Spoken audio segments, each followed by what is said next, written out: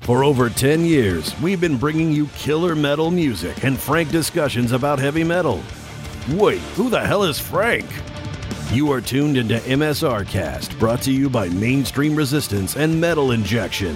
Here are your hosts, Carrie the Metal Geek and Sean the Metal Pigeon. Keep it metal.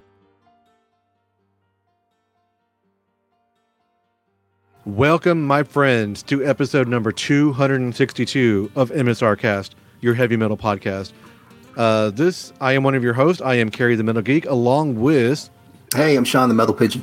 What's up, Metal Pigeon? How are you doing tonight, man? I'm doing okay. You ready to handle all this metal from last year? I'm ready. All right, let's do it.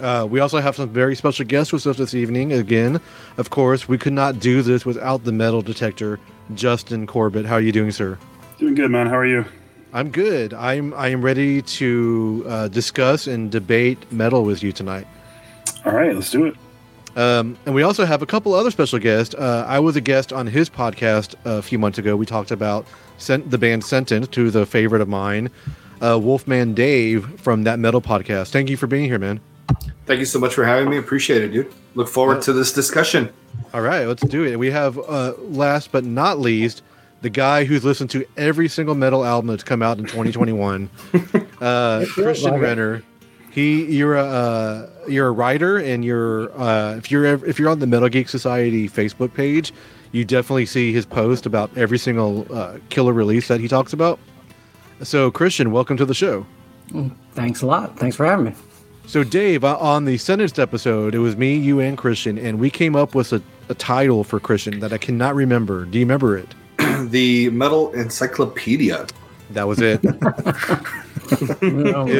So Sean's the pigeon, Justin is a detector, Christian is the encyclopedia. Sounds good. When you combined them all. We are Voltron. It's like Voltron. So if you know anything about the show, we've been doing this for a long time. We always do our rewind episodes. So we're going to basically talk about our favorite albums from the past year. And we're going to sort of do this one by one. So let's just go ahead and jump right into it, guys. Our co-host is the Metal Pigeon. So we're going to probably do your top 10 and then some honorable mentions. Honorable mentions and your 10 to 20 or whatever quantification you have for your albums. We'll just mention, and then we'll actually get a little bit more in depth with your top 10. So if you're ready to go, my friend, let's do it. I'm going first? You're going first. Right. Not to throw you under the bus or anything, but let's do it. Okay, so it's weird. I guess I'm going to talk about this in reverse, even though I publish it in with my number one at the top, which is not how most people do it. But where would you publish that at? At themetalpigeon.com. There you go. So yeah, number 10. Do we need special sound effects like number 10? No. I mean, you can just say it if you want. Number 10 was Epica Omega, which was the most surprising thing I think on my list for me personally, because really, dude? I don't like Epica typically. I've never really liked them. I've even once walked out in the middle of their performance just because I was bored. And I've always thought all their albums up till now have been just sort of, they lack cohesion, they lack focus. There's too much emphasis on symphonic elements. And for whatever reason, this time around, I gave this new album a shot, and I found out that they just sort of simplified their sound and just focused on good vocal melodies, very minimal symphonic structures, just basically kind of made a Nightwish record. And it sounds amazing. And I couldn't stop listening to this album. I agree. And for a while, I just kind of thought, it's just me having a bit of fun. And then what's the name of the album? I'm sorry. Omega. And it was one of those albums that snuck up on me at the end of the year. I looked at my play count and I was like, oh. Definitely lower on my list because I listened to it when it first came out. I'm like, oh, this is actually a really good Epic album. And I really loved their first album and their first two albums. And they just sort of got same and repetitive to me. I love Simone Simon's vocals. I really do. She's one of my favorite parts when she's in like an Arion project or something like that. Definitely. But Epica has always been sort of hit and miss. And then Mark, the one of the songwriter, the growly guy, when you call him that, he's always phenomenal with his gruff vocals. And I agree with you, Sean. They really were able to pinpoint into everything that's good about the band on this album. And it's catchy. It's really good. Yeah. Yeah, I mean, it and, you know, one of the songs on there, this Ballad of Rivers, I thought was really good. That made my best songs list. And, yeah, I don't know. It was just one of those things I couldn't deny it, even though at the end of the funny thing is the album that it took the place of that didn't make my top 10. I really loved that album, but I had to decide between the two of them. And the thing that I used to be the tiebreaker was play count. How much did I listen to that versus this? Mm-hmm. And Epica was winning by a mile. So, yeah. That's the same thing I had to do with my top 10 is how many times did I listen to this album over other albums? Right, yeah. Even if I might have liked another album a little bit more, with different aspects, but yeah, that play count came into effect for me too. Yeah. Number 9? Number 9 was this band from France called Seth. Yeah. And this black metal band who've been around for a while, apparently. Yeah. And this album was called Le Morsure du Christ. I think I think one of you guys recommended this to me. Yeah, Carrie found stuff. Yeah. And man, I could not stop listening to this record. And this was one of those, there's a bunch of black metal on my top 10 list. Awesome. Well, a bunch, but there was a lot that didn't make it just because there was other stuff I was listening to. But black metal became this thing that I started to listen to more this year because power metal really took a bath this year as a genre collectively. Yeah. There were It was definitely like the year of black metal. There's yeah. like all of our lists are going to have some of it on it, and they're probably all going to be different because there was so much good stuff. Yeah. I mean, it's so much so that the only extreme metal I wanted to listen to was black metal, and it sort of squeezed out me investigating a lot of death metal too. So I'm sure that, you know, I'll discover that I missed a lot of decent stuff there. There was a lot of really great death metal albums. I agree that I missed out on too, just because of that same reason you talked about. You know, like classic bands like Asphyx and a bunch of different bands, Massacre, all put out new albums out this year, and it just sort of like flew by me for some reason. Well, I mean, not that I thought they were one of the best of the year, but I was enjoying listening to that Cannibal Corpse album for like a couple of days, and then I stopped. You know, but I remember that being a decent record, a decent Cannibal Corpse record, and it just sort of like I never went back to it. It didn't have that staying power. Yeah, I mean, there was a lot of stuff this year. I don't think they've ever put out a bad record per se. You know, probably not. No, it's definitely more of the same. I had the same problem with the Cannibal Corpse album. Same thing with Asphyx, really. I mean, both were really good, but actually, I like Nunslaughter over both of those. But that's funny. You know, Nunslaughter didn't. It'll make my honorable mentions, but it didn't make anywhere near the top 30. No, and you know what? That Cannibal is a little different, just because I think who's on there? Eric? Is it Eric Rutan? I mean, it's so different. I think because he's on there, I think he brought a little something fresh to them. Honestly, I think it's probably the thrashiest of their that they've ever done. That's what I thought so too. So it would appeal to me even more, and for some odd reason, it just got pushed out by black. Have you guys heard the Corpse Grinder song they put out for his solo album? I mean, if it's Jamie Josta doing his music, then I don't want to listen to it. Is it Jamie Josta doing it? He did D. Snyder's, and I know he did that one. He had something that was amazing. The first album he did with D, but if he's involved with this one, then it's probably gonna suck, man. I've heard they have one song out. It's called "Into the Vat" or something like that, or "Vat of Acid." That's what it is. Yeah, I'm like, oh, it's definitely where I expected it to go. It sounds like Jamie Josta writing a Cannibal Corpse song. Okay, that's exactly what it sounds like. Okay, I'll have to hear this. I think Sean's gonna dig it. I'll have to hear it. All right, sir. What's your next one? Grosha, The Redemptive End, number 8. And this was a Justin recommendation because he wouldn't stop talking about it. Or I think in my mind you were just droning on about it. And I was like, all right, I'm going to go listen to this. And the first time I listened to it, I was just like, stop, like I just wasn't into it. It was like almost too monotone for me. And so here's the thing. Here's my theory is that because I started listening to a lot of pop, like K-pop music this year. Mm-hmm. And I think that when you listen too much of that stuff, your brain starts to crave the exact opposite. Sort of like if you eat too much unhealthy food, your body starts to yearn for a salad or something. Yeah. And so I started. I don't know that one. One morning I was like, I just need to listen to something that's the complete opposite. And I thought of that record and I listened to it and it clicked. And I was just like, oh, this is amazing. And ever since then, I would go back to it so often, like as like almost like a craving I had to like hear that record again. And I thought it would be higher on the list because of just how often I listened to it. But, I found other black metal records I liked more. But there was something, and normally something this monotone wouldn't end up this even on my list. I think it would be something I would enjoy in like little bits of little passing moments. But yeah, for whatever reason, this year was the year of black metal for me to get back into it. So yeah, I just recently got that on vinyl, and it is if you like vinyl at all, jump on it. It's actually even better on vinyl.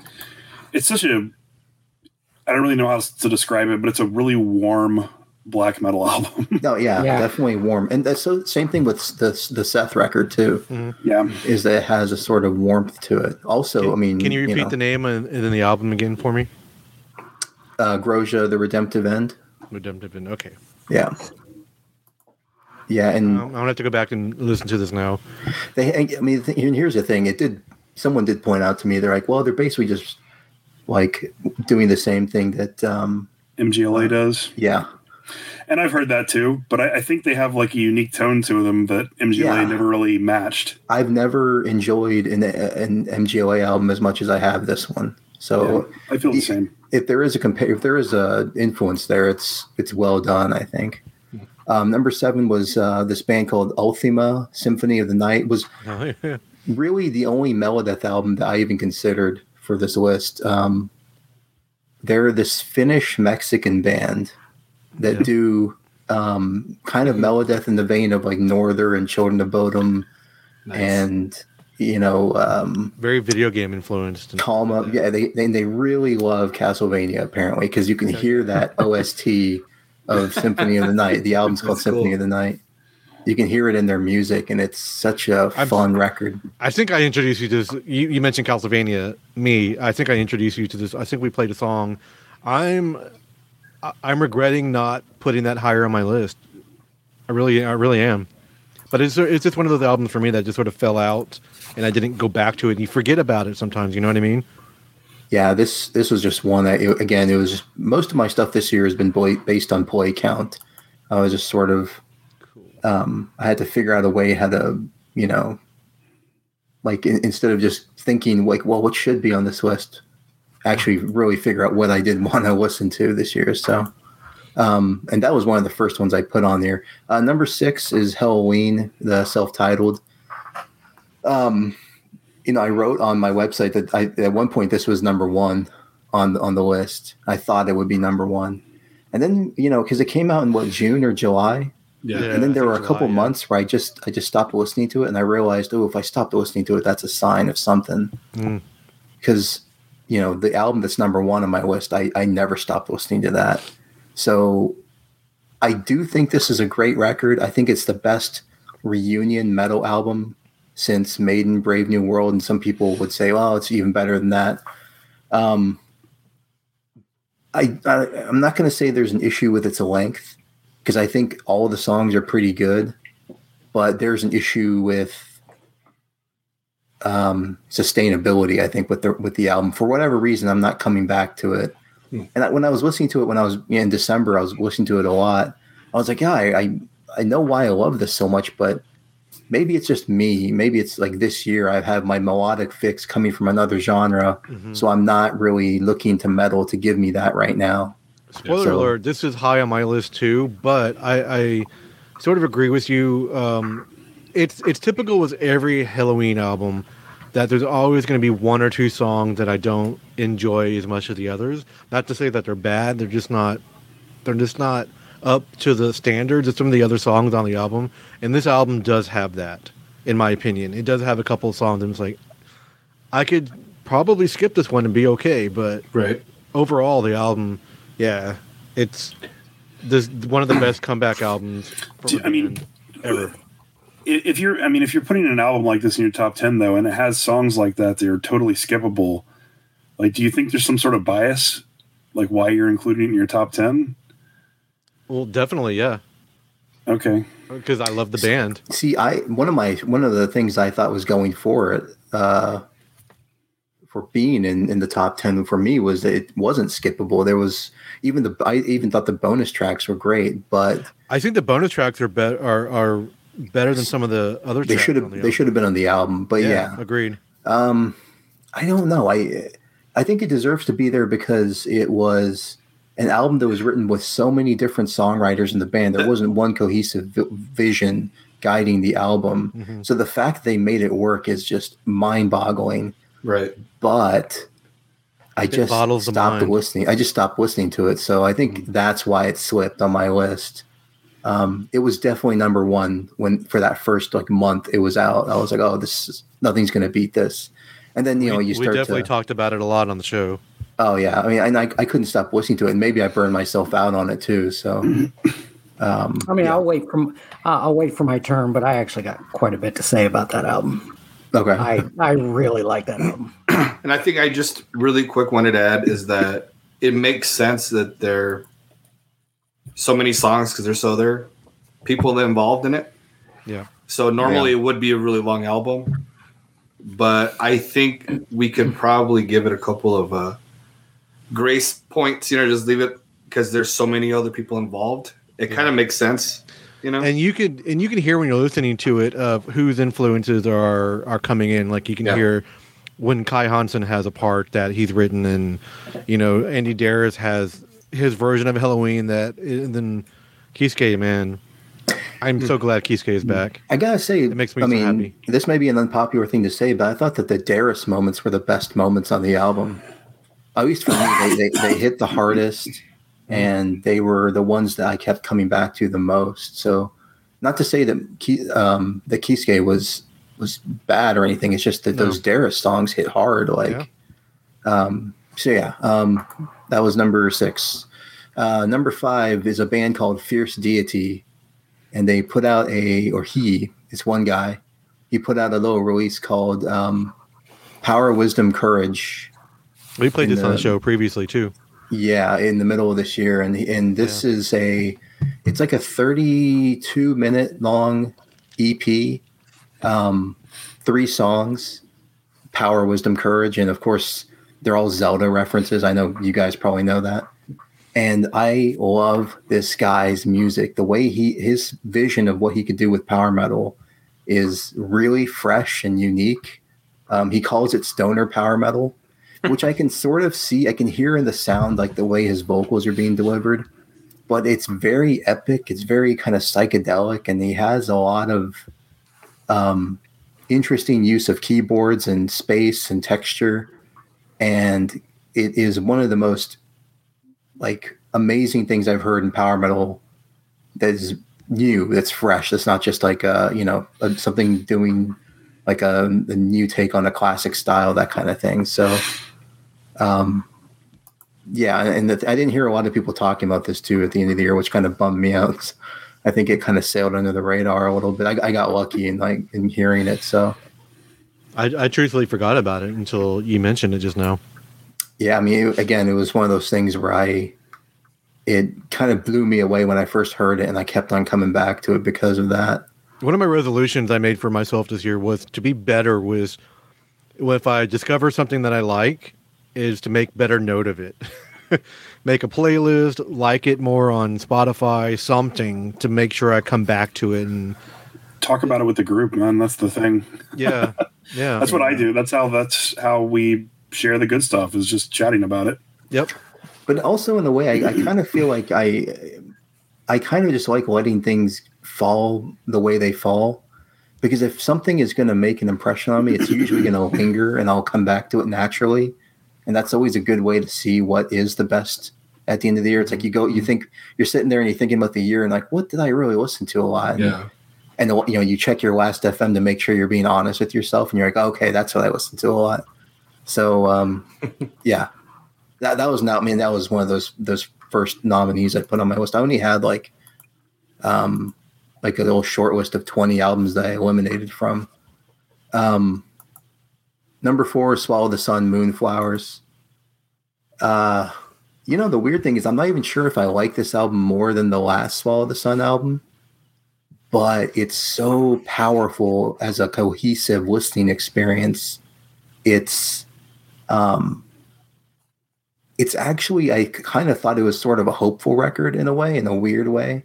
It had the tinges of it, and it kind of was refreshing to hear that after the kind of onslaught of just like darkness that the last one was, and then the Halatar record was, and the Trees of Eternity record was. And it's like, oh, I can see there's sort of some light at the end of the tunnel, and that's an interesting thing to hear in their sound. I think you've pinpointed, because when I still haven't released it because the interview audio quality is not great, but Miko was saying basically, that this album was written about the pandemic and how hopefully, it was shit for everybody. It's been a horrible period in history, but there's hope there too. And I think it comes across in the songwriting on the album as well. Yeah, it didn't sound like because everyone knows the backstory with what's going on with Swallow the Sun lately or in the past couple of years, but it's not like a mournful record. It's more of just a depression, trying to fight through depression record. Yeah. And I thought it was such a great creative idea to take the music and then reconstruct those songs with the classical trio for the bonus disc, which he had this recorded in a church in Finland. And it's such a, it takes the album and those melodies you can recognize, but it restructures that entire album in your mind in a different way. Because when you hear the metal record, you're like, okay, this is brutal and depressing. And then you hear the classical side and you're like, whoa, this is kind of beautiful and hopeful. And it was so interesting with the marketing of that, because they released the orchestral versions before the metal versions. Like they released all the songs in the orchestral version, and then you go back and listen to the metal version, like, oh wow, that is really cool. I was able to put the orchestral version on loop in my office one day when I had clients coming in to see me, and I just had it playing in the background. I told that to Miko, he loved that. Yeah, he's like, that's great. To me, it's connected to the album. It's not like a bonus thing. It's like, to me, it's part of the album, like as a whole, and it made my entire enjoyment of it that much more.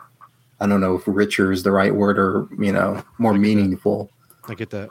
By the way, my album that I pre-ordered has not come in yet, and it's January. Yeah. Supply chain issues apparently is the issue, but whatever. I'm still waiting for my Exodus album. Holy shit! Are you still? I've seen that Exodus in the store. I'll go freaking buy it for you, man. Send it to you, and you'll get it quicker than. Oh, it's in the stores here too. It's in the stores here too. Just cancel your other order, man, and move on. I'm about done with Nuclear Blast Records, man. Their customer service is just so bad. So what was I on? Number 3? This will be number 3. Yes, you're on 3 now. Fallen Kings and Rusted Crowns, Duskmorn, which was a George recommendation. It was. Of all people. Oddly enough, yep. George, who hates metal apparently, stumbled on one of the best records of the year. He did. Yeah, I mean, this is such a phenomenal record. And Carrie was there that night when I first heard them. We were playing them on the show. And I'm sitting there and I buy the shirt like right then. I'm like, I gotta have this shirt. You did. You went to their Bandcamp page and you ordered the shirt by the time the song was over. And I was listening to them on the way back home, and I did not stop listening to them the entire rest of the year. This is such a great record.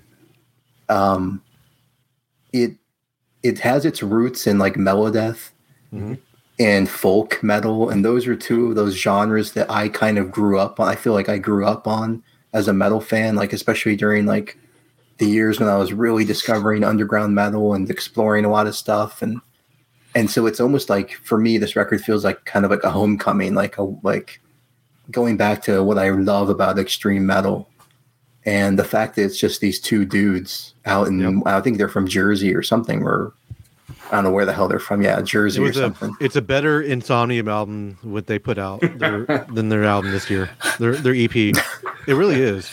I guess I didn't really think about them as sounding like Insomnium. Oh yeah, they have a Moon Sorrow feel to me. Mm-hmm. I feel that too. Don't you think? Like peak era Moon Sorrow. And I think funny Insomnium story. Yesterday, I was at work and we were working in our we have our warehouse area, and we were pulling stuff and doing all these things. And I had my headphones on because they were jamming really loud, like this horrible, like industrial EDM stuff. Like I'm like, wait, where's the rave and all that? And all of a sudden, I heard Insomnium in the background, and like I had to pull my headphones. I'm like, what is going on? And one of the guys was like, I thought you would enjoy this, so he played it. I'm like, all right, I'm down. Let's do it. Hell yeah. Number 2, I hope this is on other people's lists here, is Stormkeep, Tales of Other Time. Oh, yeah. How could it not be? This is my favorite black metal album in maybe the past 15 years, which I know seems like a big deal, but, I mean, I don't know. It's to me, this album reminds me of when I first heard black metal. Like, I don't know, I don't want to date myself here, but it was like the late 90s or something, and I'm like first buying black metal records and getting into Emperor and getting into Dimmu Borgir and Satiric, that whole era. And this reminds me of like an album that I could have bought at the same time of like, I'll get Enthroned Darkness Triumphant and Tales of Other Time. Mm-hmm. And it sounds so of that era. And sometimes, you can be like, oh, well, it sounds too much like that era, but they do it so well and it's so convincing. And the vocalist, I forgot what this guy's name was. Isaac Falk, this guy has the best black metal voice for this kind of second, wave emulation of black metal that I've ever heard. Mm-hmm. And I thought that Blut aus Nord did a pretty good job a couple years ago when they did that Memoria Vetusta album that was like supposed to be second gen or second wave black metal. This blows that away. This is so fucking good. Yeah. And narrowly missed being my number 1 album. If it's just on like how much it wowed me, it would have been number 1. Like just for surprise factor, I think. No one expected this.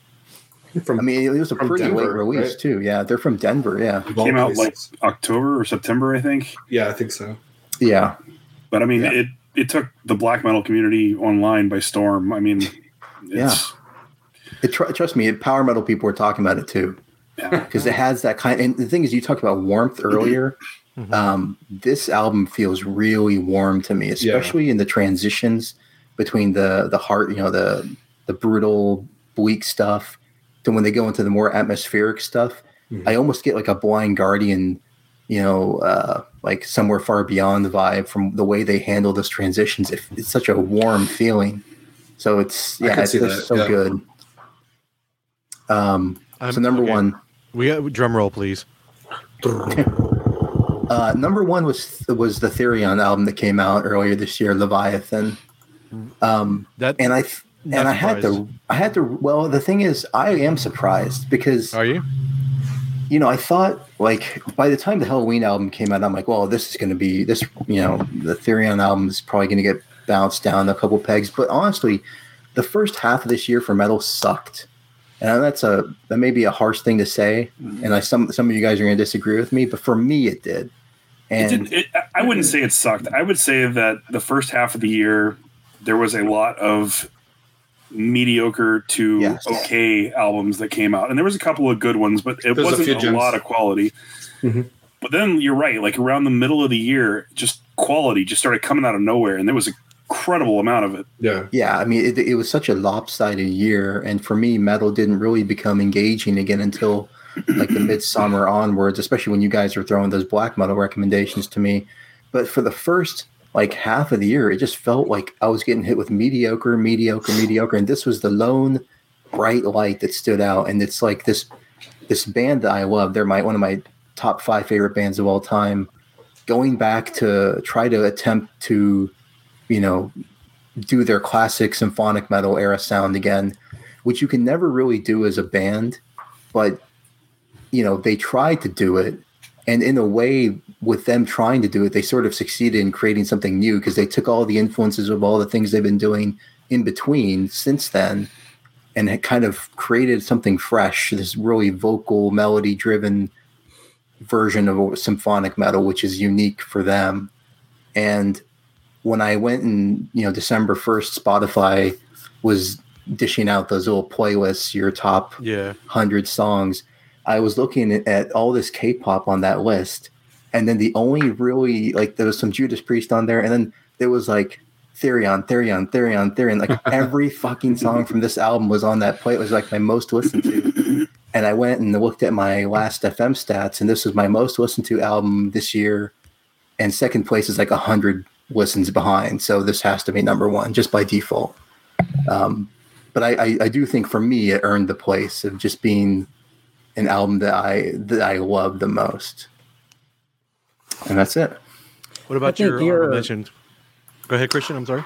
I think your point of like how lopsided the year is dead on, because I mean the first 6 months of the year, you probably had 2 or 3 like really, really good albums each month. But then as soon as it hit August, September, October, you had 20 great albums every single month. And I mean, not just great, but to the point where you're like, damn, like, how is this happening? Yeah, it was really hard to make it into the year list just based off the last 6 months. It was really tough, man. Yeah. I mean, honestly, that Stormkeep album, if it would have came out 3 months earlier, it might have even pushed out my number one. Yeah, and that's the thing, because like sometimes you guard against recency bias, and that Stormkeep album is one of the most recent things. And yeah, you're right. I mean, if that came out the same time the Therion album came out, I don't know which one I would have picked. But my tiebreaker for this is the stats, like looking at listens and play counts and stuff. And I'm sure that's how Justin breaks ties too. Yep. Because, when I saw your number one, I was like, oh, okay, that makes sense. Yeah, my number one is number one simply because of how much I listen to it. Yeah. Plus, it's just phenomenal anyway. Yeah. So what do you have for honorable mentions? So the album. You need to go through the list real quick. Well, I'll only mention like the 2 that I had the hardest time eliminating. There's a black metal band called Ildaruni. Album's called Beyond Unseen Gateways. I think, Justin, you might know this one, right? Yeah, I do. Very atmospheric black metal album. Almost like a heavier summoning in a way. Nice. Man, I love this album a lot, and it was very upsetting to have to cut it from the list. And I kind of played with it back and forth, like Epica or this, and I had to do the tiebreaker play count thing to decide it. But that and the Cradle of Filth album that came out, because I thought that was such a fantastic album, and they've been on such a roll creatively these past, this album and the past 2 others. And this was the best one they've done. So that was a tough one. Those 2 to cut. Very cool. Yeah. Well, thank you, sir. I appreciate all that. A lot of good stuff there. Justin, you want to go next? I can, sure. So my list has changed a bit from what I posted originally a few weeks ago. My number 10 spot was something that was in a lot of contention for most of the year, Inferi was kind of holding that spot. Vile Genesis is a really kick-ass tech death album. Then I found Dead World Reclamation, which is a later release, came out in mid-November, I believe. That's also tech death, but has a ton of melodic stuff built into it and some really cool progressive elements. And those two kept flip-flopping in my 10 spot. And then since I released the list initially, I've decided that the Destinity album is just better than both of them. So, and I have such a hard time with this Destinity album because the name is just so fucking bad. It is. I found these guys and I told everybody about them. And I think this is the best Melodeath album of the year. I think it's better than the Dustmourn album, personally. They're both good, but the Destinity album is just so good if you can get past the name. Yeah. Well, you are the expert of coming up with finding bands that have the worst names but really good.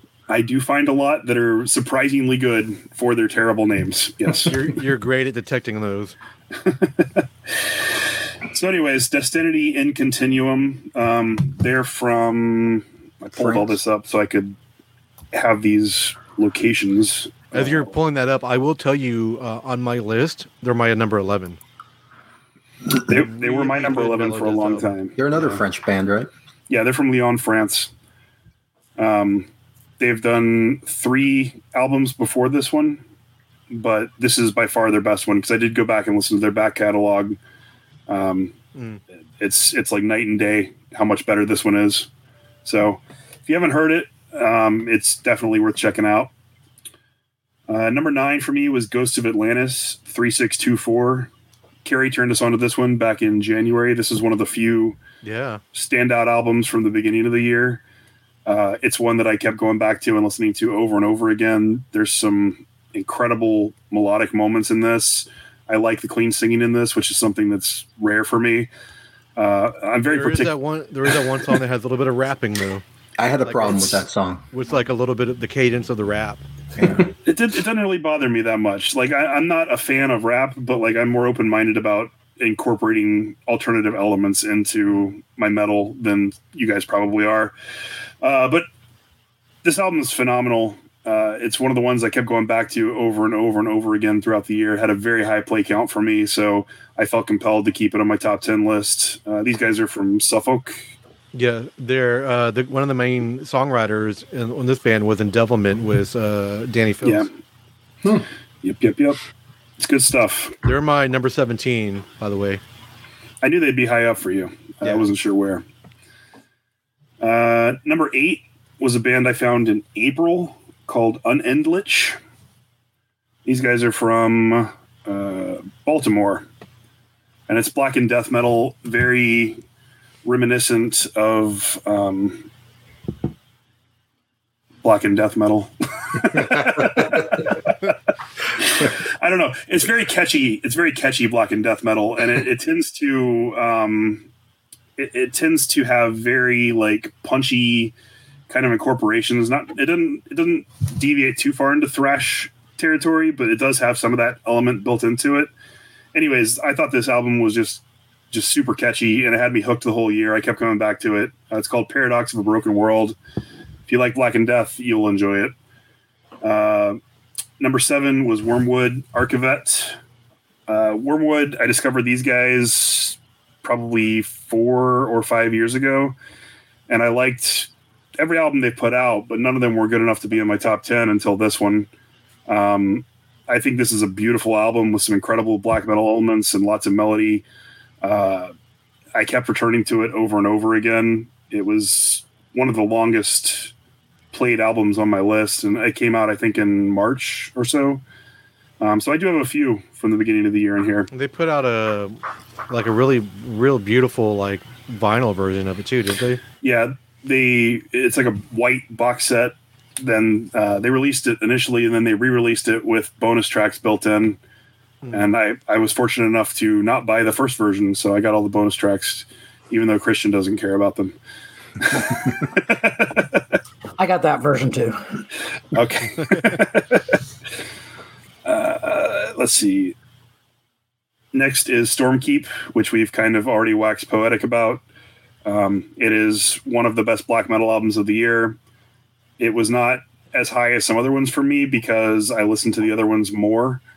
But it's undeniably what Sean said, that feeling of the old school, first time you got into black metal sort of thing. It feels like that for me. It's new feeling while feeling old at the same time. It's just great. If you haven't heard Tales of Other Time, you're doing yourself a disservice. Number 5 is Mare Cognitum. I can't pronounce it. They're from Portland. They're an atmospheric black metal band. I'm sure you've heard of them. Their last 2 albums were at the top of tons of lists the last couple of years. I wasn't a huge fan of their last 2. They were okay. This one, like, I totally got. From the first time I heard it, I was blown away by it. It's just this chaotic cosmic journey that you go on listening to this album, and it's beautiful and dark and twisted and hit me in all the right spots. And it was definitely one of the soundtracks to this year for me. I loved it. Number 4 was Mole Diorama. I think I'm more of a fan of Black Gaze than you guys probably are, but Mole, this album I didn't really even listen to much until the past month. I heard it once before when it first came out. I think it was in early November. Kind of dismissed it. Then I saw it on a few lists and I was like, well, I need to give it another shot since it was on a bunch of people's lists.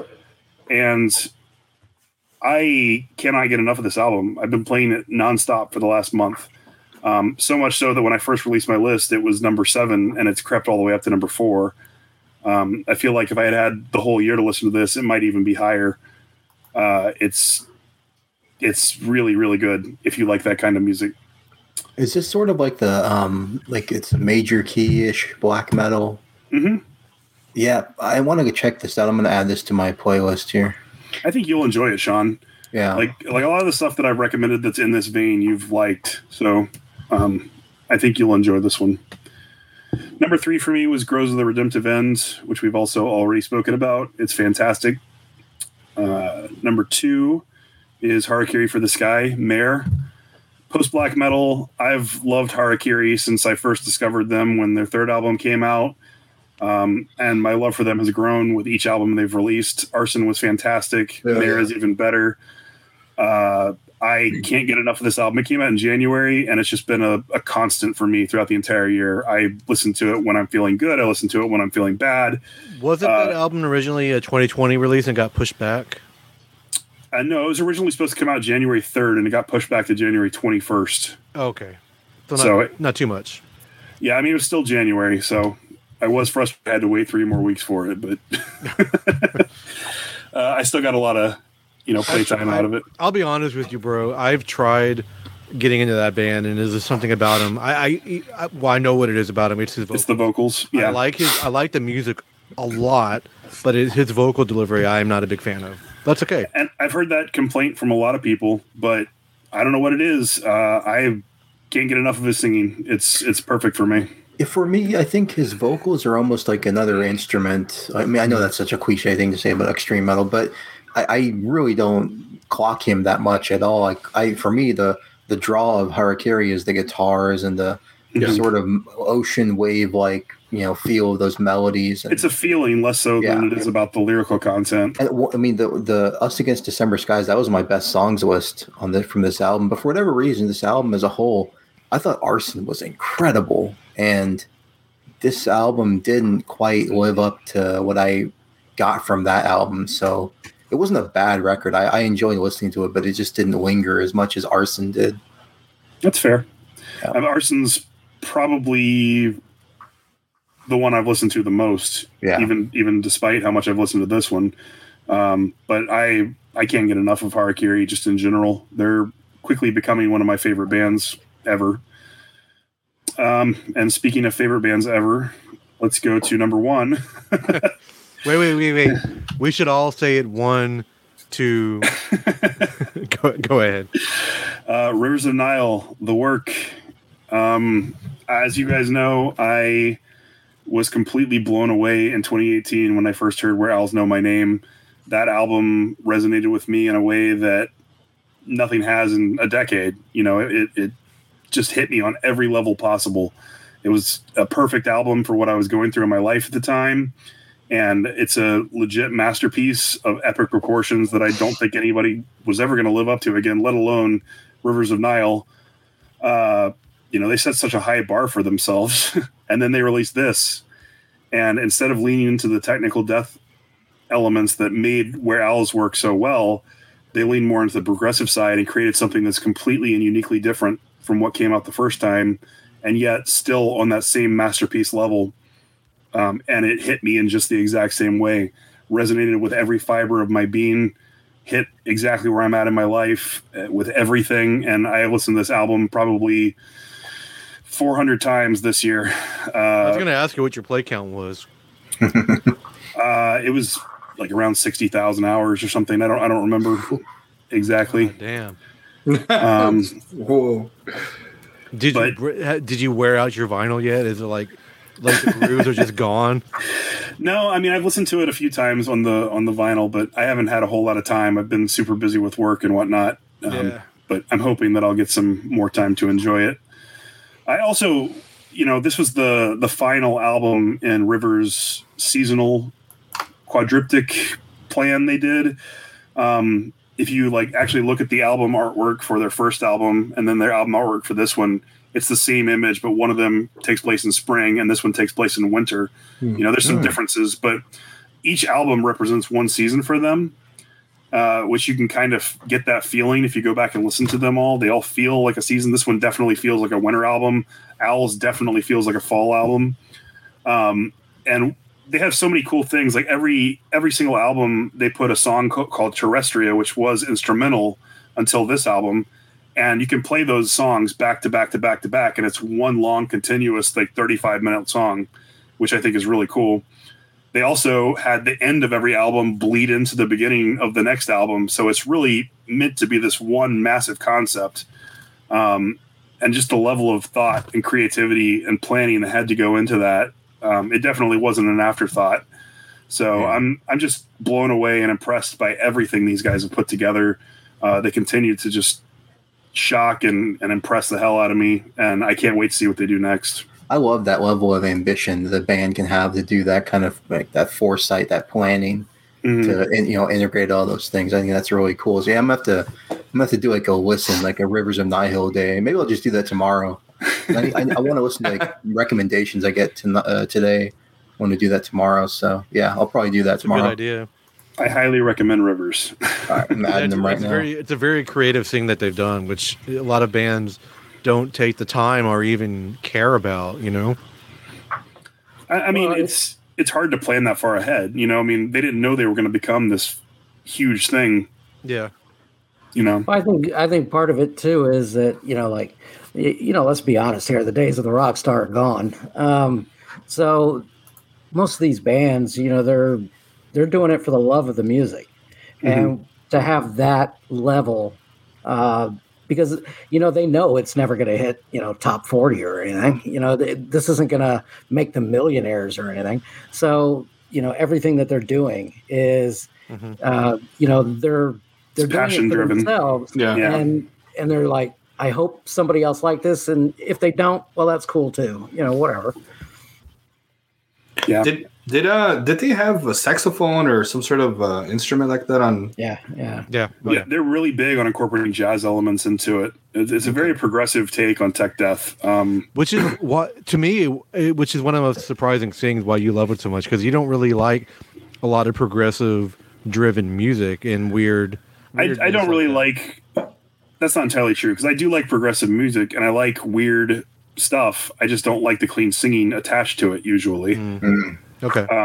I'm way more into harsh vocals than I am into clean vocals. It's just the truth. Not gonna be listening to Queensryche anytime soon. No, that's not for me. I mean, honestly, I think the only thing that I don't like about this band is sometimes I just feel like I'm not smart enough to get it. Like it's just so deep that I'm just like, man, I should be like taking notes or something. Like, isn't this album basically just about depression And no, so the Owls was about. Not only was it a concept about the season and everything, it was a concept enclosed within that about a guy who becomes immortal and then watches the world fade away until the only thing that's left are him and the Owls. And, he's like the last man standing at the end of time, and he's dealing with loneliness and depression and slowly losing his grip on reality. The work is about a wizard who lives in a tower who is constantly trying to repair the tower as it's crumbling around him. And it's also about, the metaphors that are built into it are about how every single thing in life takes work. Whether you're, spending time with your family, that's work. Whether you're working, that's work. Whether you're driving to work, that's work. Whether you're, anything and everything you do requires effort. Anything that's worth doing requires effort. And it's about coming to terms that doing all that effort is going to reward you somehow, and that you're going to get what you want out of life. Coming up with these lists required effort. Mm-hmm. Yes, everything does. And, there's so many layers to Rivers and what they put into their music. And I'm just, like, the deeper you go into it, Christian's right. Like, you almost do have to take notes to, like, fully appreciate everything that they've incorporated into this. I feel like these guys are geniuses, like, on a whole nother level from anybody else making music. It's crazy. Nice. Very cool. Super cool. So what about your honorable mentions? What do you got? Well, I mentioned the two tech deaths. Inferi, Vile Genesis is fantastic. Dead World Reclamation, Aura of Iniquity are both great. There was an album that was constantly in and out of my top 10 the whole year. It's called Contra Aesthetic. It's from the band Masson. They're a German band that kind of defy all genres. They incorporate a little bit of everything, and it's really hard to pin them down. The album is 7 songs long. 6 of those songs are perfect. One of those songs is repetitive and kind of shitty, and that's the only reason it didn't make my top 10. That's what I was trying to say before. It's like, as much as I love everything else about it, like, I had to dismiss that bias because that one song just kept it out for me. The In Mourning album was in my top 15. The Bleeding Veil, again, one of those rare clean singing albums that I just really love. It's partly post black metal, partly doom, partly mellow death. It's a little bit of everything, but a lot of clean singing, which I really I agree on that one. If I spent more time with it, it would definitely be higher on my list. But I really do like it. I think I tried with that one, and it just kept bouncing off me, and I just moved on with whatever. Yeah, it came out later in the year, like right around Thanksgiving. So I think if it had come out earlier in the year, it might have actually made my top 10. But I didn't spend nearly enough time unpacking it. The new Nightcrowned album is arguably better than their last album. That's number 15 for me. It's just really great. Mellow Black. The new Myronath album is really good. Obscura Qualma made my top 30. That's another black metal album that Christian and I both really dug, talked about quite a bit. Did you say Obscura Qualma, right? Obscura Qualma. Yeah. The album is called Apotheosis, just like 7 or 8 other albums that came out this year. Not the other. Obscura put an album out this year, too. Yeah. Regular Obscura. And that album wasn't bad, but it wasn't in my top 30. The regular. The regular. Duskmourn was really good. It's in my top 30. The Netherbird album, Arete. Man, I had a hard time with this one because, like, I loved their last album, I think a little bit more than this one, but they're both great. And it was one that was, like, definitely in contention for a top 10 spot, but just couldn't quite break through. I will agree on you with that. This is my first album I've ever heard by them, truthfully. I haven't gone back in and dived into their previous albums, but on my list it's number 12. I really like this album. I can't speak to their whole discography, but the last one is really good as well. So definitely check out their last one. I'm definitely going to go backwards now. The whole discography is good. Is it? Yeah, I imagine it is. The weirdest, quirkiest, strangest black metal album of the year that I discovered back in September, Thousand Bone Cylinder Explosion, with songs like Ice Cream and A Table in the Middle of the Room. It's literally if Mike Patton from Face No More wrote in that style. It's off the wall. It's crazy. It's really, really good too. It is. It's surprisingly good for such a weird album.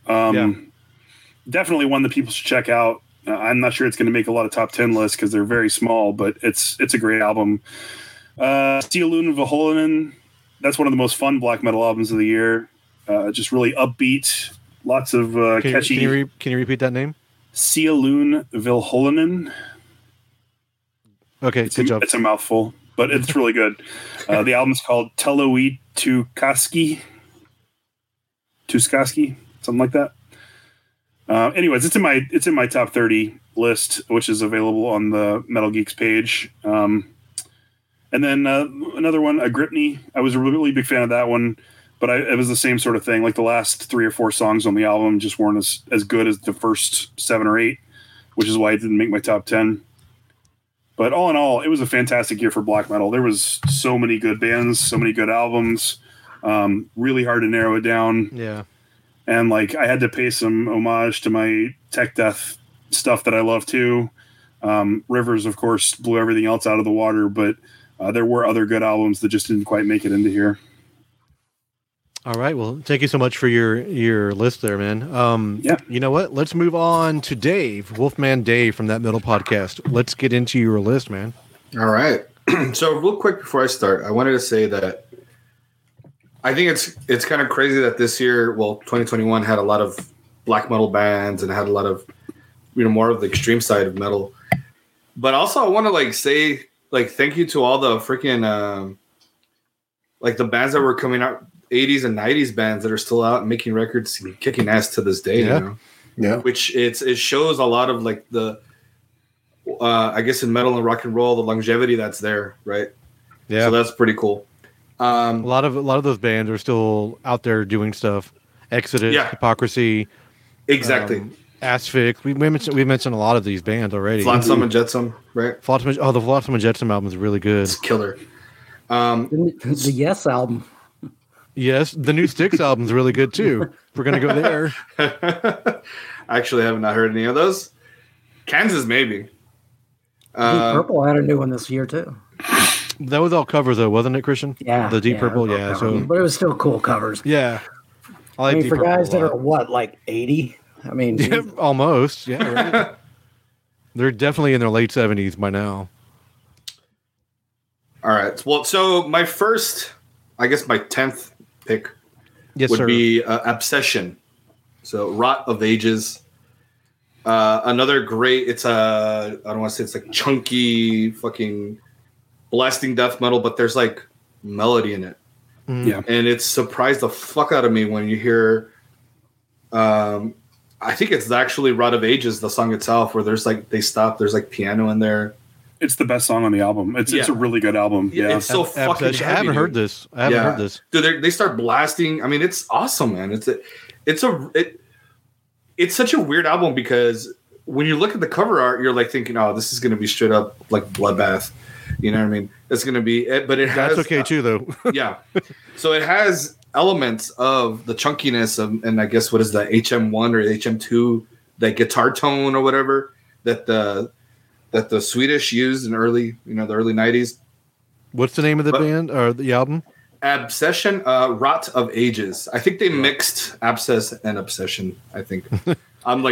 It's better than mixing Destiny and Infinity. Yeah. No shit. But yeah, this is such a great album. I'm gonna have to go back and listen to this, man. It caught me by surprise, dude. So that's number 10. Number 9, 1914.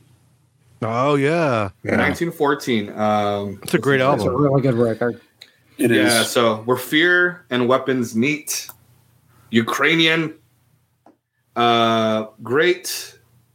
World War I, World War II themed metal, symphonic times, blackened.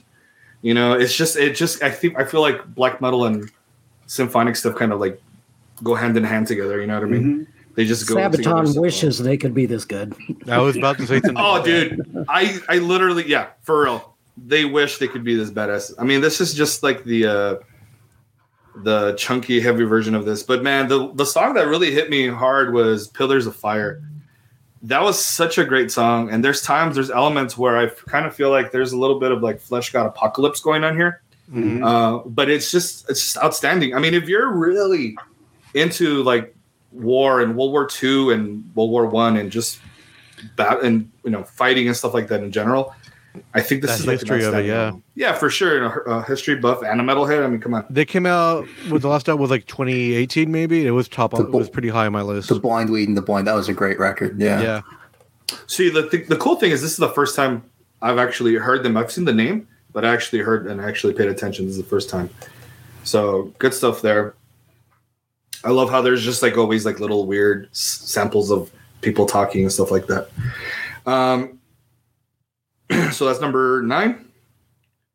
Moving on to number 8. So Hooded Menace.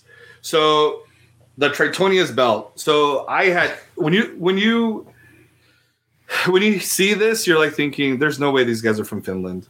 No. There's just no fucking way that these guys are from. Again, more chunky death metal, but with melody, dude. Is there something?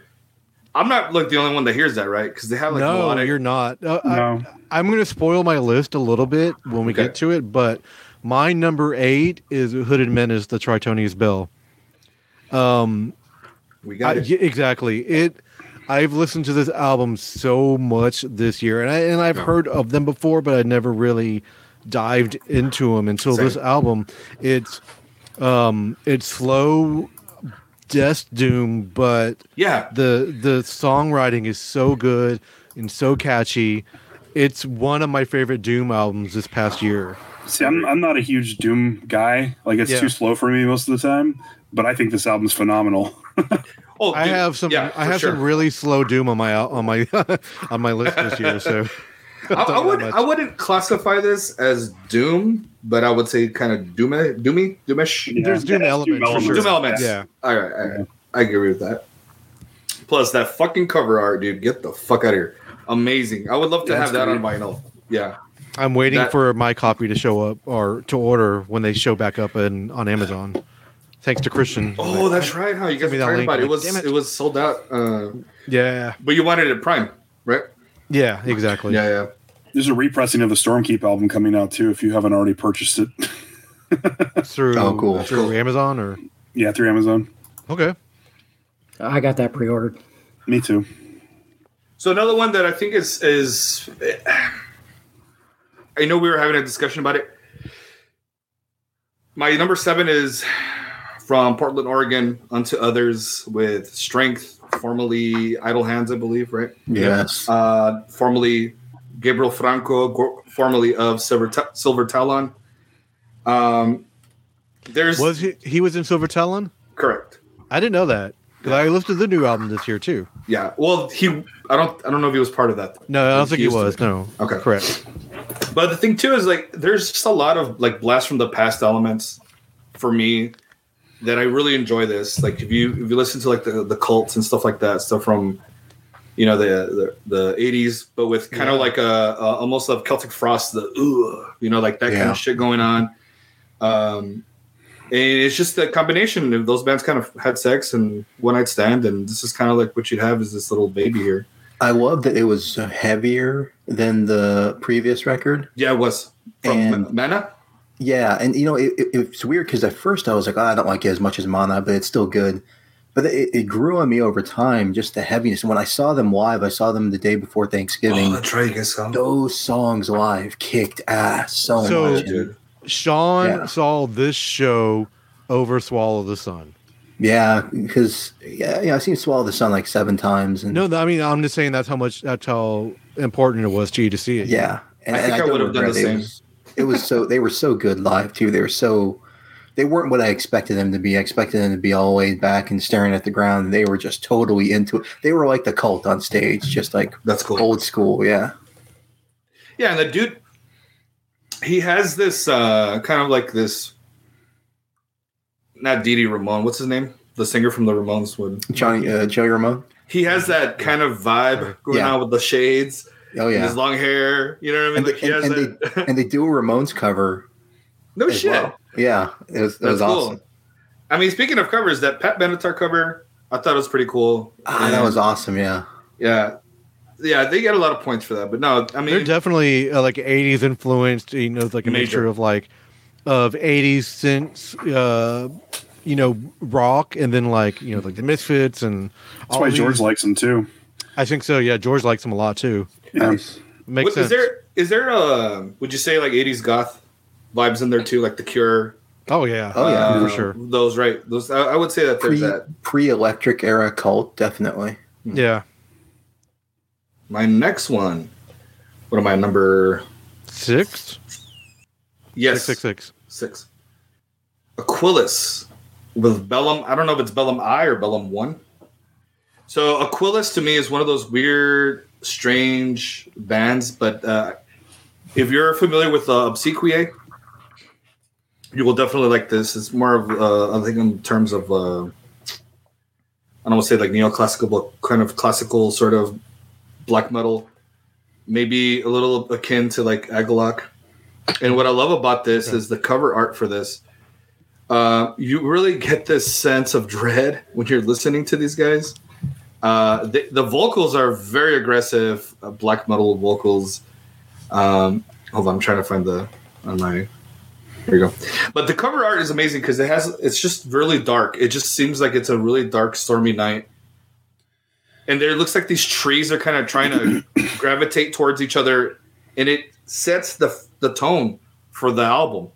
You know what I mean? I'm looking at it right now. Yeah, it sets what you're looking at is what you get, essentially, when you're looking at the cover art for this. So I feel like this would have slipped through the cracks for me somehow. Apparently, I had go back and listen to it. I hearted it on my Spotify. So. It's really good. It's super atmospheric. It's very atmospheric, yeah. But I mean, it's got so many different elements to it, but it's definitely black metal. And each time you listen to it, you'll pick up something different. Mm-hmm. You don't get everything the first time you hear it. Right. That's good enough for me. Yep. Hold on, I'm gonna cross it off my list over here. So my next album is Tribulation. So where the gloom becomes sound. Now this is a more, I think they're Swedish, sort of gothic black metal type vibe going on. Again, I'm thinking a little bit of a trend here. Yeah, right. There's elements. I don't know if this is just me, but I heard a little bit of Amok era sentenced in here. Mm-hmm. It's just of the way the way they play their music. You know what I mean? I can hear that. Yeah. And so it starts off a little slower, then it gets a bit heavier. So, but Tribulation, the cover art isn't as great as we want it to be. But it's because it goes a long way, you know what I mean? Especially, I remember I was telling you guys, I don't know if I did, right? I was telling you I bought that book, Injustice for Art, and where I've seen that book. I have not. Yeah, where it gives you alternative what would have been the cover art for those albums, for certain albums, the story behind them and whatnot.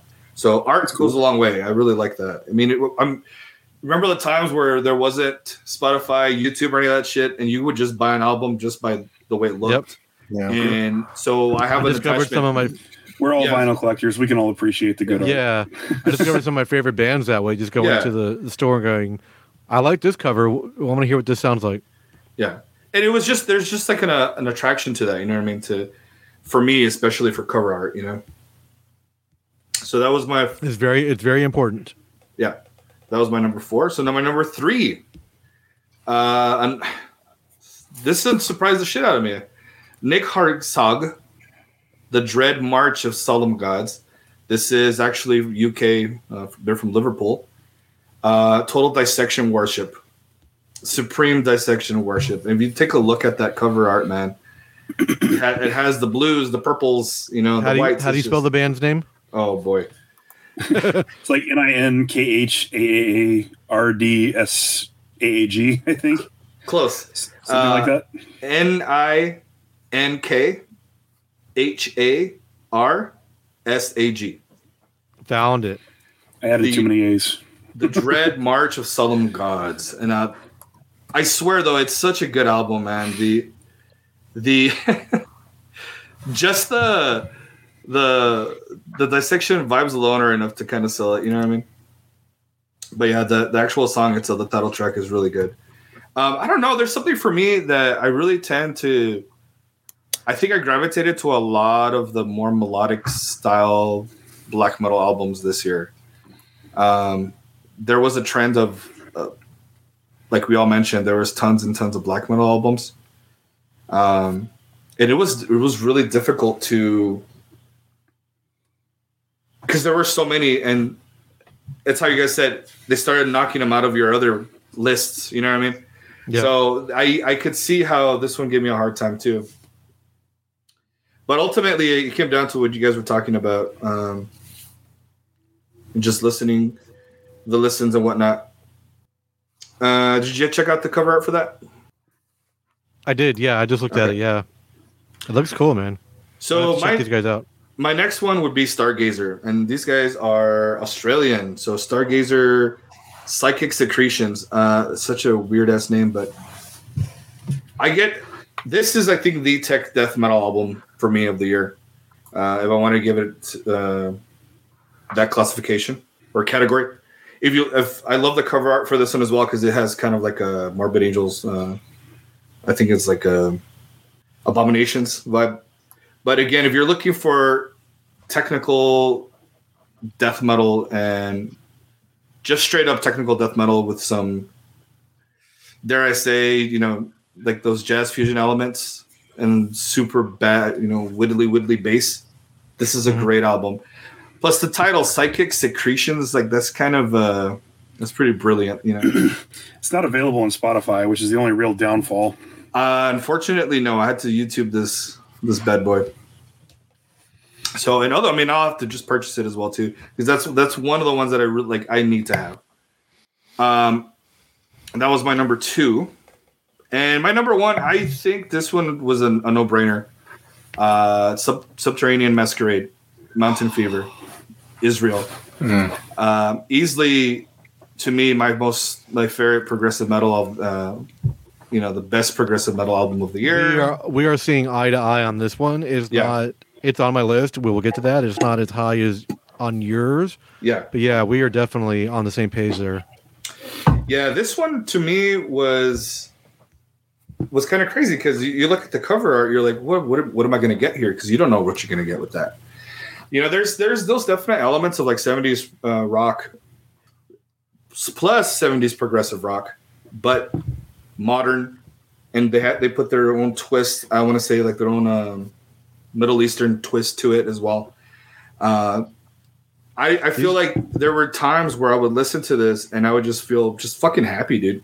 There's just these guys are originally from Israel. They're from Israel. The main songwriter is a guy named Tomer Pink. So they've been around for a while. This is like the second or third album with their current vocalist. The original albums had Paul Kerr from November's Doom, and then they had from Green Carnation. From Green Carnation. So, but yeah, this album, it's a great mixture, like you're talking about. It's a great mixture of that Middle Eastern folk music. I want to say there's some heavy parts, really heavy stuff on this album, but there's also mixtures of like, I want to say sort of orchestral stuff, but also like, Broadway type feelings to this album too. Yeah, for sure. And there's very progressive. And I think that Broadway stuff that you're talking about is probably like brass instruments that are implemented in there. You know what I mean? So I love that. I mean, seriously, dude, the song, the cover, the title track, Mountain Fever itself, it's so catchy, man. But the one that caught me off guard was that song Inward. It's track number 4. It's just it's just one of those songs where you really do get vibes from 70s rock and stuff like that. And oh yeah, for sure. It's just I don't know, but the whole album is so good. And it's funny, even though they are from Israel or originally from Israel. They are. The main songwriters. The tendencies that you hear are certainly could be Middle Eastern, but they sound obviously nothing alike from like Orphanland and whatnot. You know what I mean? They have their own element. It's I feel like if these guys we're taking notes from like Devin Townsend as well. You know what I mean? Oh, for sure. In the way they're creating their music. So for me, this was the best progressive metal album of the year. They put out a cover of Wherever I May Roam from Metallica this year too, which cover. It's an amazing cover. I like the original version. It's okay, but this totally changes it into a good song. Are they on that? They were not. Oh, okay. They put it out when they first put it out. They're like, "How come we weren't on this?" And then I listened to it, and it's so much better than all the bullshit that was on that Metallica cover abomination thing they put out. But yeah, their cover of Wherever I May Roam is so good.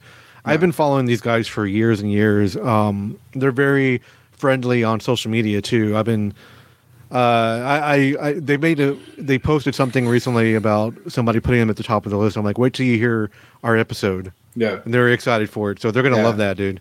That's awesome, man. Yeah, they seem like a bunch of sweethearts, dude. So let's go. I need to get them on an interview. That'd be great. The singer, awesome, they finally found the right vocalist. I mean, not to say that the others were bad. I mean, obviously they were good, but they found the guy who perfectly matches what they're trying to do. Who's so versatile, he can do all of those things. I forgot what his name is, David Avi or something like that. Yeah, something like that. Davi or something. He was the thing that leapt out at that from that album the most for me was just how good he was. You know, they found the vocalist that's a permanent member of the band and not just a hired gun. Right. I agree.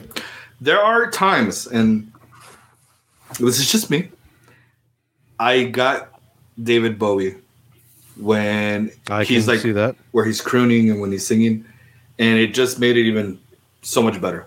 Yeah. So those were my top 10. Now, should I go into some honorable mentions? Yeah, please do. I had some categories. Can I share those first, and then I can get into the honorable mentions? Sure. Yeah, sure. Do it however you want to do, man. Okay. This is your spotlight.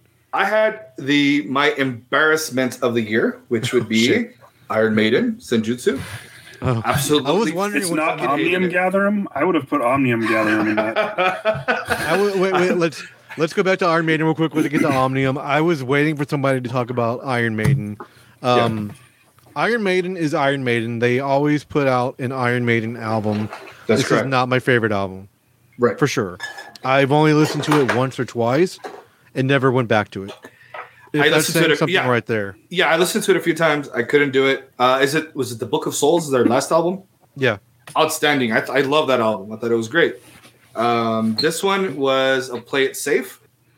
Not sure if it had anything to do with Bruce and his cancer they had previously, and they're just apparently like, they recorded this. It's been in the vault for a while before they released it. You know. Yeah. So I mean, will it deter me from singing them live? No. Oh hell no! I'm still gonna. Well, I'll enjoy the songs when they play them live, but it's not. It's in my top 50, but very very low, which is surprising. I think they're always going to be there. They're again, like we go back to what I was saying earlier. These kind of hero bands that we have to rely on sometimes to release albums because other bands aren't pulling their weight, you know? Yeah. That was my embarrassment of the year. Well, with Iron Maiden this year, though, that album, I can't say I was disappointed by it simply because I didn't even know it was coming. And then, a month before it comes out, they're like, hey, guess what? We're kicking out an album next month. And you're just like, what? Really? So it was quick, right? Yeah. Yeah. You hop online, you pre-order it because, you always pre-order an Iron Maiden album. Yeah. But, let's be honest, the Iron Maiden will always be my favorite band. But when you see them live, what gets the response? It's those 80s albums. The hits. That's that Legacy of the Beast tour, that last one that I went to go see, it was brilliant. And it's because they did a lot of just classic songs. And, I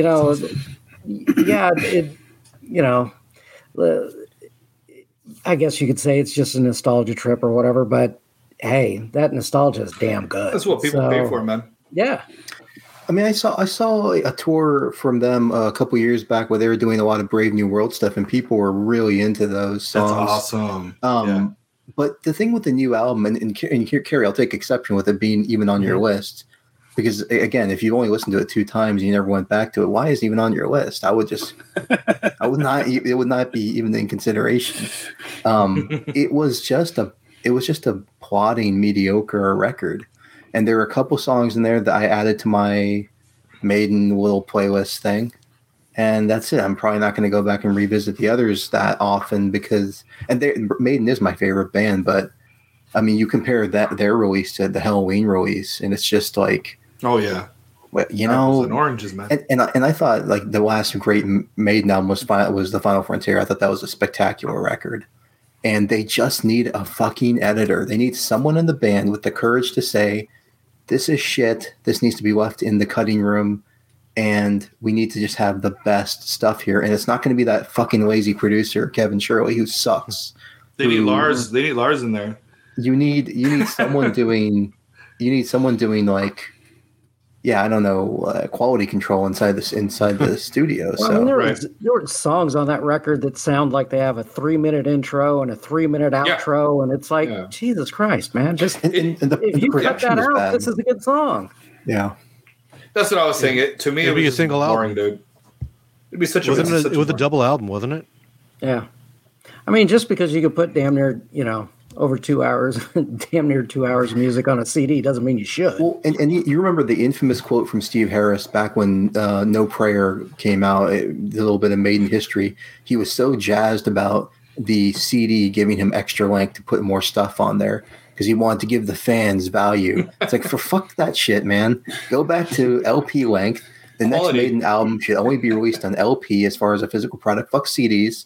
And this is your 35 to 40 minutes. Give us your best 35 to 40 minutes. Go. And that's what it should be. But no one has the courage to say that to him. 40 minutes is perfect length for an album. Yeah. Absolutely. Yeah. Speaking of 40 minutes and probably less, comeback for me. I have 2 different comeback albums of the year. Fear Factory to me with Aggression Continuum. I honestly did not expect them to be doing anything great anymore. Probably since Obsolete probably. And Halloween is one of the other comeback albums of the year. Yes. I'm sort of jaded with Fear Factory at this point. I'm extremely jaded with Fear Factory. Yeah. I know you are, Justin. They like when I was in college, Fear Factory was like my favorite band. Like somebody's about to be hit by a train. What's going on? Next to the tracks, man. Sorry. I love Fear Factory, and when I met Burton, he was super cool. Yeah. He was a really nice guy to me. I've seen him live several times. They were fantastic. Dino is a fucking asshole. He is an asshole all the time, dude. All the time. Dino was a huge dick to me, and it really kind of jaded me to it. But then, all this stuff happened. And I know they've gone through like countless breakups and reunitings, and it's just this big clusterfuck of what the band is now. Yeah. But I think this one was the final, bridges burned. It's never fixing. I think so. And Burton's gone, especially after the legal issues that they were going through. Yeah, I think I listened to this album once, and what you're saying, Justin, is I didn't have a problem with Dino; he was okay to me, but it was Burton who was super nice to me. Burton's a nice guy. He was super cool when I moderated their panel at Comic Palooza years ago, and I was like, "Hey, man, I'm going to bring you a Drumhead. Can you sign it for me?" Burton went out of his way, and he's like, you know what? At every show, I actually create a brand new design on a drumhead, and he's like, leave it with me for the day, and I'm going to draw you something really cool. And he did. I'll have to take a picture and put it in the show notes. It's really cool.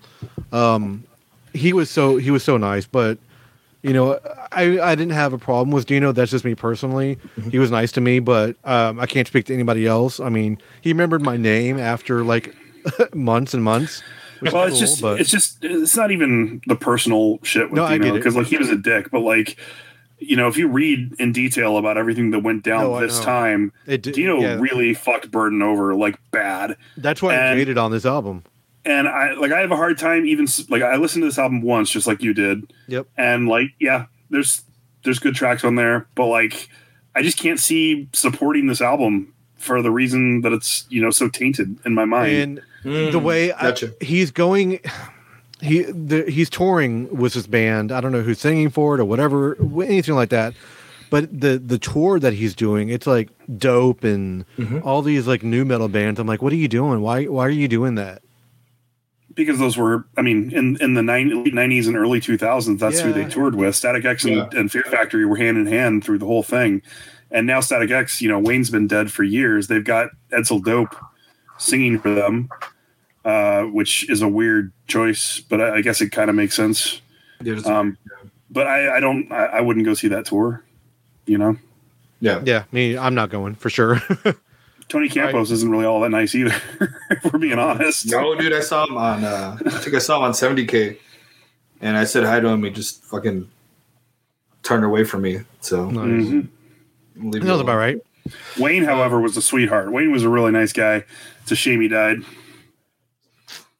Seems like he was. What else you got, man? I'll go through them quick. So, Swedish death metal, unanimated, Victory in Blood, great melodic death.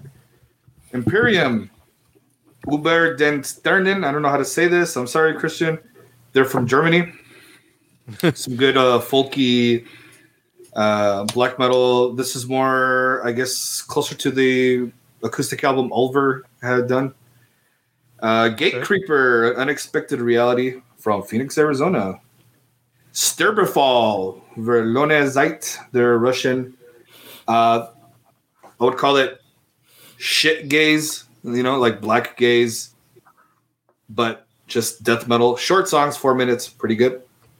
Starlight Ritual, Sealed in the Starlight, Canadian, straight up traditional heavy metal. Cadaric Fumes, Echoing Chambers of the Soul. Some good French death metal. Flotsam and Jetsam, you guys know that one. Blood in the Water. Synthwave. Perturbator with Lustful Sacraments. Another great synthwave album. You guys love your technical death metal. Typhonian. The Cosmic Pendulum of Time. More if Agalok had sex with Catatonia, An Autumn for Crippled Children. As the morning dawns, we close our eyes. Another great album. And then Vola with Witness, progressive, and Soen with Imperial, more progressive. Yes, the Soen album is really good. You mentioned you're gonna have to send me a list of all these bands so we can put them on the show notes, because you mentioned so many bands I've never heard of. Oh, okay. Yeah, for sure. I'll send you the list. That's what's great about the genre of heavy metal. There's so many bands. No matter how much you devote to discovering new shit, you're never going to find everything. Unless you're Christian. Much of it. Unless you're Christian. I was about to say that. Speaking of being Christian, you're next, sir. All right. Look at that segue. All right. Well, here we go. I think one of the biggest things about this year is, how no matter what your list is, like there's stuff on everybody's list so far that I don't have on mine, but I sit there and I go, yeah, I could see that. It's definitely there. Like the Unto Others album. One thing I really, really dig about that band is they sell it. And I think that's huge. Like if you're going to do it, go all in. Just really sell it. And Christian, real quick, do you think if MTV existed still to this day, or if they were around during the MTV days, I think they would do outstanding? Yeah, I think so. Yeah, definitely. If MTV was still covering that style of music, for sure. Yeah. Well, MTV. Or if they were covering any music. So in general. But speaking of not to segue or steal this, but you guys heard Beavis and Butthead's coming back, right? Yes. Yeah. They're going to be. They're old. Yeah. They're going to have kids, right? It's going to be interesting for sure. Holy shit, are you serious? Okay. It just reminds me of that scene in Beavis and Butthead Do America where they meet the older version, of themselves, where they don't know it. That's what it reminds me of. All right, but like that Unto Others album, like I was saying, there's times that I really, really like that album, and then there's other times where I'm really meh. and it's almost very dependent on whatever kind of mood you're in. But I could definitely see why that makes somebody's list. I definitely get it. Yeah. So, I mean, just overall, there's just this year's probably going to go down as one of the best years. Probably the last 5, maybe. I can't think of a year that was really stronger than this one. Certainly not for death and black metal this year. Mm-hmm. Right. But all right, if we're going to go by just basically the top 10, my number 10 was Netherbird Arete. Just a great album. We've already talked about it a little bit. So I think you really, really influenced me to listen to this album more. I appreciate that. Yeah, it's really good. I guess anything that makes a top 10 list is going to be really good. So it kind of goes without saying. It's like, just their songwriting is just, I think is, like Justin was saying, I actually kind of liked their last one a little bit better, but it's so close that it really doesn't matter because I thought their last one was brilliant too. Number 9, I had Worm Witch, Wolf Hex. They covered the wrong Metallica song. Yeah. What song did they cover? Oh, not Of Wolf and Man. That would have made sense. That one would have made sense. I don't remember which one it was, but it wasn't that one. Jesus. Now I'm going to look it up while you keep on talking. All right, you keep going. Then I had Darkest Mind in this spot. Oracle of Death. Oh, they did Hit the Lights. That's what it is. Hit the Lights. Yeah. Okay. Which, not a bad cover, but it is definitely like thematically incorrect. I think all 3 of us have had different Worm bands on our list because I'll get to mine later.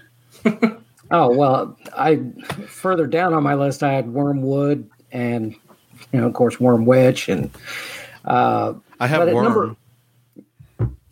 You have Worms? No, I have the band Worm. Oh, okay. Not Wormwood or Worm Witch. But it's a wormy year. Yeah, number 8, I had Darkest Mind, Oracle of Death, which is another really good black metal album that came out near the end of the year. But I ended up having to switch it out with Wraith, Undo the Chains. Just a really, really good black and thrash metal album that, it's just really catchy. It's I could definitely see this being amazing live. Just they really killed it on this one. It's a killer album. Yeah. Number 7 is a band that previous to this, that I guess they did just a thrash metal cover album. They just did a bunch of covers. Mm-hmm. And this here's their debut album. I don't know if it's Demonstrator or if it's Demons Trader. But it's, Demonstrator, but take out the S and put in a Z. Yeah. And I've listened to this album. Yeah. The album's called Sinister Forces of Hatred. Nice. And there's just some killer old school kind of thrash metal that a little bit more aggressive, but whatever they were doing in their cover album, they learned a lot of lessons because they definitely know how to write some really catchy thrash metal. Number 6 for me was Stormkeep, Tales of the Other Time, for any number of reasons that everybody's already mentioned. Cover is great. The songs are great. It takes you, and the funny thing is, everybody talks about, this brings me back to when I first heard, black metal or whatever. Well, back in those days, I hated black metal. I was not a fan of Immortal. I was not a fan of Emperor. I just didn't like it. Honestly, I didn't really get into black metal till maybe 5, 6, 7 years ago, something like that. And I've progressively got into it more with, I think the more melody they add into it, the more complex the songwriting is getting, and definitely the way, way, way better production. That helps out a lot. Like, when, I hear people that have, like some really, good feelings for like the super old Mayhem albums and stuff that sounded like they were recorded in somebody's basement on a boom box or whatever. I just can't do that. I'm with you on that. I'm not a fan either. Say it, but there's nothing wrong with good production value. Yeah, yeah, dude. It's like you don't have to. You aren't more cult with a V if you have bad production. I don't know, man. I kind of like some of that stuff. Yeah.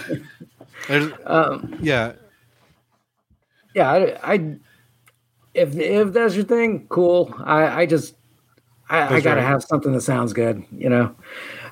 From number 5 for me was Destinity in Continuum. With that album, this is every bit as good as a Dark Tranquillity album. Okay. It's better than some. Yeah, better than some. But it is they definitely have taken that, and you know, you can definitely see the Dark Tranquillity influence in it. Okay. And the guitar tone in it, just great. It's just that name, man. That name. Yeah, that name is terrible. And I mean, you know, sometimes, you know, like the Demonstrator thing, you know, going back to a name, why name your band something that's going to be hard to Google? Yeah. Makes no sense. Like Demonstrator, everybody will type that in as an S.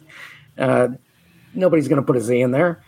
But you see that all the time, you know, like, with, you know, they try and make the name way more difficult than it has to be. You know, they put numbers into the name. It's like, okay. Number 4 for me was probably my thrash metal album of the year. And I mean, it wasn't close until Demonstrator came out. And that's Angelus Apatrida, self-titled. You talk about this band a lot. Oh yeah. That song Indoctrinate. When that breakdown riff comes in, oh my God, that it just sticks with you. It's instantly memorable. That's a sign of a great thrash metal album. Yeah. If you just, I mean, I'm a huge fan of what I like to call the big dumb riff. Like if you've got a killer riff and you know how to work that riff, that's kind of what I like about Sacred Reich. Oh, dude, they were masters at that. Yeah, and the vocalists have that great. Yeah. You know, yeah. The epitome of thrash is, to me, Sacred Reich. Yeah. I mean, the song Ignorance, you know, that little, what is it about the 2-minute mark where it cuts into that breakdown and they just start jamming for a solid 2 minutes. And that's just, I just love that about thrash metal. Number 3 for me was Helloween. And this one here, like I said earlier, I got a few thoughts on that. I don't know. Did anybody else notice this as much as I did? That, you know, the intro to that album is South of Heaven? Did anybody else hear that? Yes. Absolutely, dude. I heard that shit. That is just, from the first time I heard it, I was like, are they just like saying, you know, giving them, you know, some props like about, hey, enjoy your retirement? Yeah. Or what? Or did they not notice it? I just saw no other review that mentioned. Well, apparently, there's only so many riffs that have ever been written. So, well, but I mean, even the drums, eventually you're going to cover Slayer. But it's pretty obvious, though. Yeah, the drums. They're not even masking the way the drums kick in. It's the same drum line, and you're just like, well, okay. Which album did I put on? Yeah, it's. I just noticed that at the very beginning, but overall, the thing that impressed me the most about this album is, you know, like everybody was saying that, you know, you have all these different songwriters and very, very good songwriters. I've been fortunate enough to meet Helloween way back in the day, like late 1980s. And there were some really, really, really strong personalities in that band. I mean, Kai is not always the nicest guy. That does not surprise me. Yeah, and neither is Kiski. You know, there's definitely a lot of egos in that band. Mm-hmm. But for them to come together and pick out this album was super impressive to me, because to keep all that ego in check and write the music that they did is one of my impressive. highlights in my life was going in 2018 to Chicago to see Halloween perform live. It was all three of them playing live. It was an amazing experience. That's awesome. And honestly, I think that Pumpkins United tour is what really set up the writing on this album, because you can tell that these songs, they were written for a live setting. So for a live setting, they have the gang vocals and big catchy choruses. Yeah, for sure. This will go over great live. I love the harmony between Keisuke and Andy Darius when they do harmonize together, but does not beat Keisuke and Tobias Sammet when they harmonize. That's like perfection. Yeah, I can see that. You know, Matt, the crowd noise pop on what's the song, Mass Pollution, where there's kind of like the make some noise moment. That is such a little. It's one of those things that any lesser band, it would sound terrible and tacky, but in the hands of them, you're just sort of like, Can you imagine that in a live setting? Yeah. It's gonna be great. See, and I think they specifically wrote for a live setting. I think so. Once this pandemic is cleared up a little bit more even than it is now again, hopefully they will be able to do another full world tour, because I know they were planning on it. So, because any way possible you guys can make it to a show, you have to do it. I've seen it. I've seen them 3 or 4 times. Great band live. And like I said, the choruses being sing along, but they're the guitar parts where you got 2 or 3 guitars all playing the same thing all at the same time, and that's sprinkled throughout too. Everything about it to me seems like we're gonna play the hell out of this live. Yeah. So that's what I really, really dug about this album. My number 2 is Bewitcher, Cursed Be Thy Kingdom. Like I said, they are the reason I'm flying to Houston for Hell's Heroes. These guys are, like I was mentioning earlier, like you have to sell it. You know what I mean? And you can tell that these guys are just having a lot of fun playing music. The whole album is just fun. It's got that, that nod to the old school kind of heavy metal vibe with still the harsh vocals and stuff, but it's just super catchy. It's just it would be absolutely great just driving down the highway on a long drive. Probably end up driving way too fast. They're going to be a lot of fun live too. Oh yeah. I could see, I don't know anything about them in a live setting, but if they come out there and really, kicking into overdrive when they're on stage. Like, I like to think of a band. I don't know if any of y'all ever heard of a band called Dust Bolt. Yeah, I have. I don't know much about them though. Yeah, it's a thrash band from Germany down by Munich, and I saw them here in Des Moines, Iowa, and they were opening up for Skeleton Witch and Obituary, I think it was. Nice. And they have, the stage is already small, but so they have even less space. They probably had an area of 6 foot by 4 foot. And probably no sound check and. Oh, no, not at all.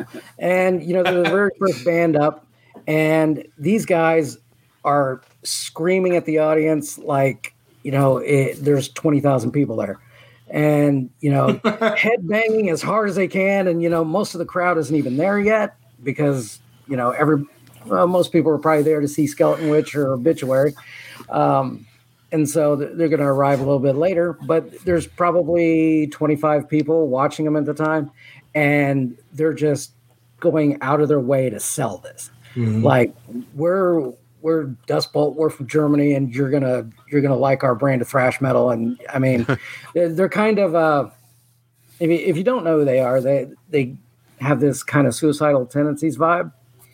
Like if you mix Suicidal with Anthrax, you kind of have All right, so you're saying I have to listen to this? Oh yeah, you would definitely be into this, man. Watch out, Dave! They're about to get you again. I'm gonna actually put this on my list. I know. All right, cool. And finally, my number one, which probably isn't a surprise to anybody because I've been hyping this album forever since it came out. End of January, is Yathria as the Flame Withers. Everything about that album. I mean, there isn't a weak track. There isn't a weak moment on that album. And the very first song that I heard on there was that Red Crown Turns Black. And, that melody line that's at the very end of that's just super, super catchy. And they just keep repeating it. And it almost sounds, mellow death. And you're just like, wow, black metal album that's just not used to hearing that. And that's where part of that, that melodicness that's come into black metal that I'm really, really digging. Yeah. Do you think this Yathria album set your tone for the whole year? And making you more open to black metal? I definitely think so, because I was looking for man, I wish I could find another one that's this good. And I definitely found some. I mean, Jim Mutilator, I think he came out with I guess they had a band that's been around for quite a while, but they ended it this year. And that album I thought was really, really good too. Do I have it written down? Yeah, Necromantia, To the Depths We Descend. I really dug that too. It didn't make my top 30, but it was really, really good too. Yeah. But far and away, the best thing that I loved about that album was the song "The Mantis." You know how it starts out with just that super quiet whisper, and then it just keeps getting louder and louder and louder. Mm-hmm. And then at about the 112 mark, that drop hits. And it just explodes and just sounds evil as fuck. I mean, it's just brutal. And I mean, I would just crank the fuck out of that in the car. And, it's giving me goosebumps right now just thinking about it. That's awesome. Just how good that is. And, the drums that were in there, and then, then it almost kicks into a whole different song. That the second half of that song is almost completely different, but it all works. I mean, it's just a brilliant album from the very beginning to the very end. I mean, there isn't a song on there that I would even conceive of, skipping. So this album art is awesome. Yeah. Oh, hell yeah, dude. It is for sure. I mean, it just screams black metal. Everything about this album just screams black metal. As far as honorable mentions go, of course, Hooded Menace, Necrofire, yes, Houston band. That's a really good record, and I'm actually surprised more people haven't talked about it. I've seen it on a lot of lists. Actually, I've seen it on a lot of end of lists. Have you? I've yet to run into one.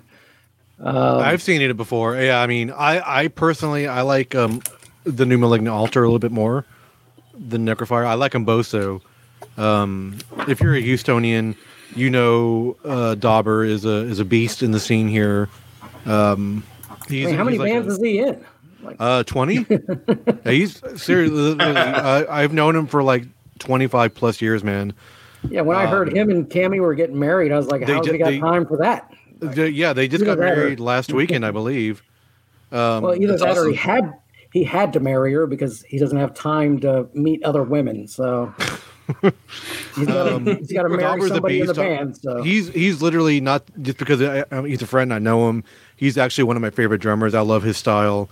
I have not seen Necrofire live. I haven't been going to a lot of shows, but I do plan once all this stuff sort of cleans up a little bit to go see them. I mean, I have some of the early works when Infernal Dominion was one of my favorites back in the day, and all these old school death metal bands he's been in Houston, man.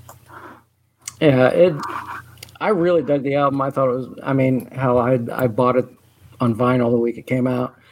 The band Necronautical, Slain in the Spirit, great album. I've tried to like that more than I should. I've listened to it many times, and there's elements that I really like, but it just doesn't pull me back. You know what I mean? I can see that. I mean, it's good. Yeah, it's really, and that's another album that I'm waiting for the vinyl to come in that I ordered 3 months ago. It's stuck somewhere in the Atlantic, I guess. It's Necronautical. Yeah. Dead in the water. Yeah. It's in the Panama Canal somewhere stuck on a boat. Yeah. It seems like everything that I've ordered from the UK, it's like I can't seem to get here. Veil Mist, Secrets of the Ego Chasm. That was a really good one from the beginning of the year. Yeah. Yeah. That's on it didn't have staying power. Yeah. I've gone back to it a few times and it's good, but it wasn't one that I continuously thought about listening to. Yeah. WEB. Oh yeah. Coliseum. Forgot about that. Yeah. If you want some symphonic black metal like Dimmu Borgir kind of stuff, only I think they're actually a little bit better than Dimmu. I wouldn't go that far, but they're good. but this album, well, I mean, when was the last time Dimmu put an album out? It seems like forever. I mean, if you're bored with Dimmu, this is good. Yes. Yeah, I think, Noctambulist, The Barren Form. That was a really good black metal album from earlier. Again, didn't have the staying power that some of the other ones did. Thulkandra, A Dying Wish, another really good melodic death metal album. Yep. That album, when did it come out? In November-ish or December? Dan Swano produced, man. Was it October? It was what now? I mean, Dan Swano, I think, produced that, I think. Yeah. Yeah. So that has jumped really high onto my list, really quickly. That's actually, for me, it'd be my number 13. I adore that album. It's really, really good. Also Dissection vibes, no? Yeah. Yeah? Mm-hmm. Bone Hunter, Dark Blood. Some more. I recommended that to a few people. Yeah. It sounds like a porn series. It does. It does. Bone Hunter. Bone Hunter, Volume 34. They take it super seriously, though. Yeah. Another good thrash metal album that I didn't have the staying power that I thought it would. I really, really, really liked it at the very beginning of the year. But Nervosa, Perpetual Chaos. Mm-hmm. It was all right, yeah. That band split apart, and actually I think they're better off both ways because I think I like the Crypta album a lot. Yeah, I think Nervosa, this is their best album, and then the other two girls formed Crypta, and that's a brilliant album. It's a great album. I just wish the production was a little bit better. Yeah. It's a little bit dirty for me, but the songs are great. Malice Divine. That's one that I actually forgot about, and then at the end of the year when I was coming up with my list, I ended up going back to. It's just a great record. There's the only problem with that one is there's a couple of songs in the middle that just kind of aren't as good as the rest. Yeah. I'm gonna butcher this. Plagdrager or whatever. Ramspad and Verdreet. I don't know. But another really good black metal album that came in, at the very end of the year. And honestly, if I heard it more, it'd probably make it. Necromantheon, The Visions of Trismegistos. I'm guessing that's how you say it. Bornholm, Apotheosis. Oh, yeah. Another Apotheosis, and that's arguably the better one. The Bornholm album's great. And then some more lighter stuff. Eclipse, Wired. AOR, man. Yeah, yep, I love some AOR. Me too, dude. That album is so damn catchy. I mean, you just can't help but that's great. If you need some Back in the day, we used to call it girlfriend-friendly metal. If you got somebody in the car with you, you can't be busting out all the Slayer. And then a band called Temptation from France, and there's no way I'm going to be able to say this.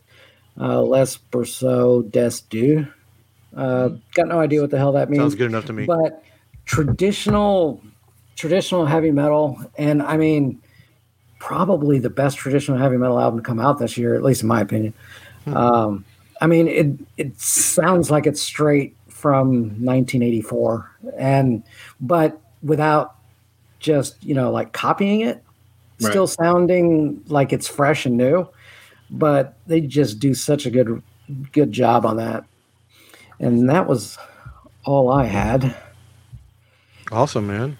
Well, thank you for your list. There's a lot of stuff on there that I have heard and a lot of stuff I have not heard. So with all you guys, let's get if you can email me all the stuff, and we can, after the episode comes out, we'll actually post the list up in the Metal Geek Society page on Facebook so people can actually see the full list and then be able to make their own judgments from there and make their own playlist from there.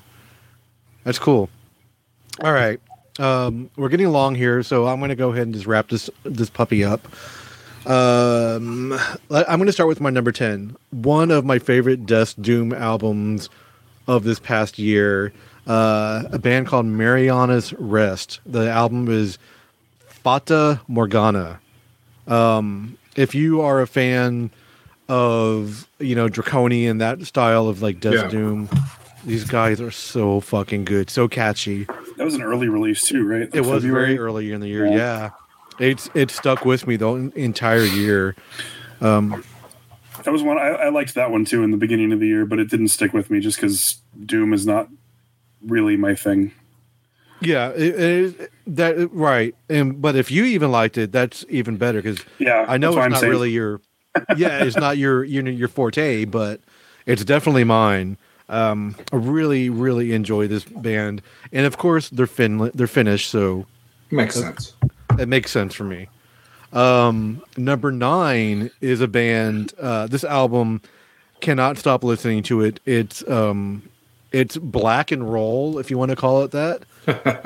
It's very catchy song, very quirky, and that's the new album from Breed, Wild Northwest. Dude, that was such a fucking good album. I completely forgot about that. I listen to that so much. I've really been a fan of their last 2 or 3 albums. The last one, dude, right? Life Hunger, yeah, it's really good. If you don't know, these guys are they formed out of the band Windeer. That was back in the early 2000s. This is like their, I don't know, like 8th or 9th album, something like that. They've been around for a while, since like 2004. But they've really come to their own and found their own real good, really real style here. Very black and roll, very catchy. There's some elements on here that'll just like surprise you. Right. Really love this album. Have you heard the band Heavy Sentence? I have not. If you like black and roll, check out that album. It actually made quite a few other lists that I've seen, and I honestly forgot all about it. But Dang right. Yeah. Okay, I'm going to add it to my list. Oh, it is really, really good. I've become a really big fan of that black and roll. The album cover. Yeah. I'm looking at it now, and it looks like somebody tried to create like a weird Wolfenstein 3D homage with like these weird elements. Okay. All right. Yeah.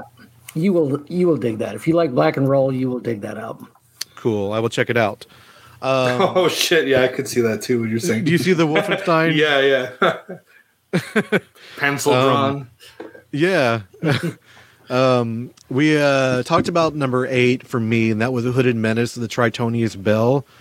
Yeah. Such a fucking good Doom album, but it's like Doom thrash in a way. There's a lot of elements mixed in. Doom, death, thrash, all those things mixed together. It's chunky, right? There's like a chunky element to it. It really, yeah. The guitars are real, like, sick, you know?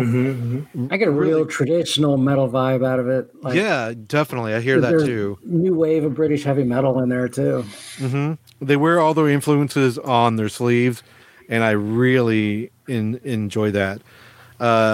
Number 7 for me is a band that I've liked for a while, but they've never sort of like really clicked for me until this album. And the album is called Skeleton Lake. The band is called Hanging Garden. Man, everything about this album is great except for the clean vocals. Well, see, I even enjoy those too. That's okay. I know you don't like clean vocals as much as I do. Skeleton Lake is their 2021 release. Of course, they're Finnish as well, but it's atmospheric. It's doomy. It's mellow death. It's all the elements that I really, really enjoy mixed into one album. And it's really, the songs are really, really good too. They stick with you, you know? I listen to this album and then I want to listen to it again like right after. And that's why I picked my top 10 here. It's how many times I actually did listen to them in my play count. Number 6 for me is an album we've already discussed, and that was Subterranean Masquerade, Mountain Fever. Fuck yeah. Such a great progressive rock / metal / jazz / folk metal / every other genre / yeah, for sure. Really fun album. I really enjoy these guys. And I've been a fan of them for a while, and then I know they put out Vagabond a couple years ago, and then when this album came back out, I'm like, oh wow, they've really hit their stride and made their own thing because we talked about their previous vocals like Paul Kerr and the guy from Green Carnation. Very, very felt much like, hired, just, hey, we hired these guys, but yeah, they've really come a long way, and I really love this album. Number 5 for me, a band that came out really early in the year, and surprisingly, one of these songs was on George's top songs of 2021. This is Jotun, Access All Worlds. Talk about a cosmic experience of an album. I love this album. I know the clean vocals you might take a little getting used to, but overall, I absolutely adore this album.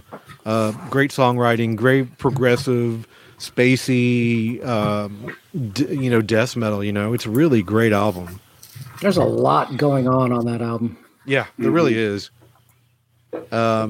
Number 4 for me, again, we've talked about it a little bit, but thank you to George for discovering this band for all of us, truthfully. Duskmorn, Fallen Kings, and Rusted Crowns. I've had so many plays on this album. It's one of my favorite albums of the year.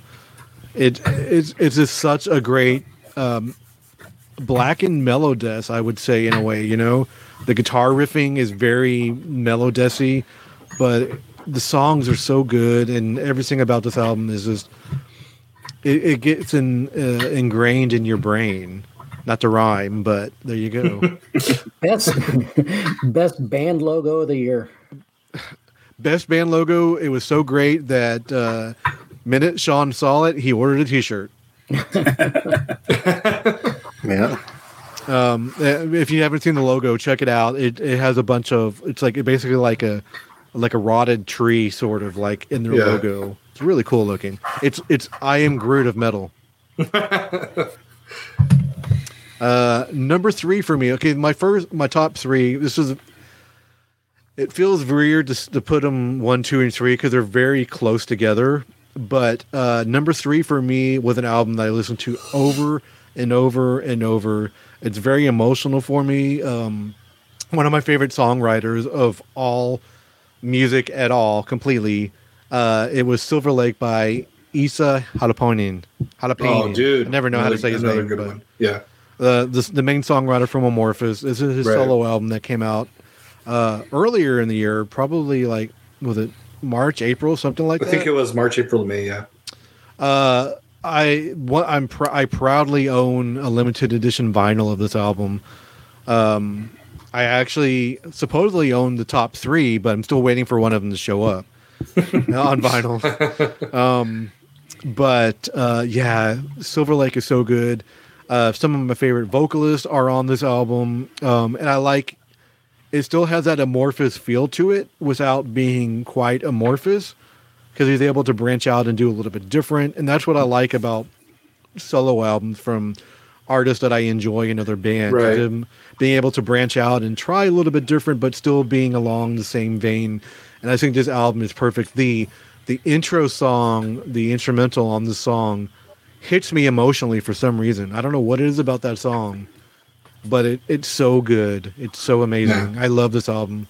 And they're coming up with a follow-up too, right? For Silver Lake? No, Amorphous. Oh yeah, Amorphous has a new album coming out in February, I believe. Mm-hmm. Spoiler alert, might be in my top 10 next year. I would say I'll be shocked if it's not. I know. I've only heard one track, but I would imagine. Number 2 for me is a band, an album that we've discussed ad nauseum already tonight, and that was Helloween, which got knocked out of my number 1 spot quite recently in the past 2 or 3 months. Who wants to guess my number 1? Swallow the Sun. You got it. Yeah, I've listened to this album so many times since it's come out. It's one of my favorite Swallow the Sun albums in their career, truthfully. I think it's a perfect combination of everything they've done. No kidding aside, I'm a fanboy. I really love this band, but there's something about this album, the artwork, if you look at the red, it looks like a moon on the cover. Is actually his thumbprint with his own blood. Oh, that's cool. So it's really cool. Yeah, I had that shirt. And I was wearing it last night. Actually, I wore that on the cruise, and I'm like walking around proudly wearing my Swallow the Sun shirt. I'm like, nobody's gonna know who these guys are, but it was really cool.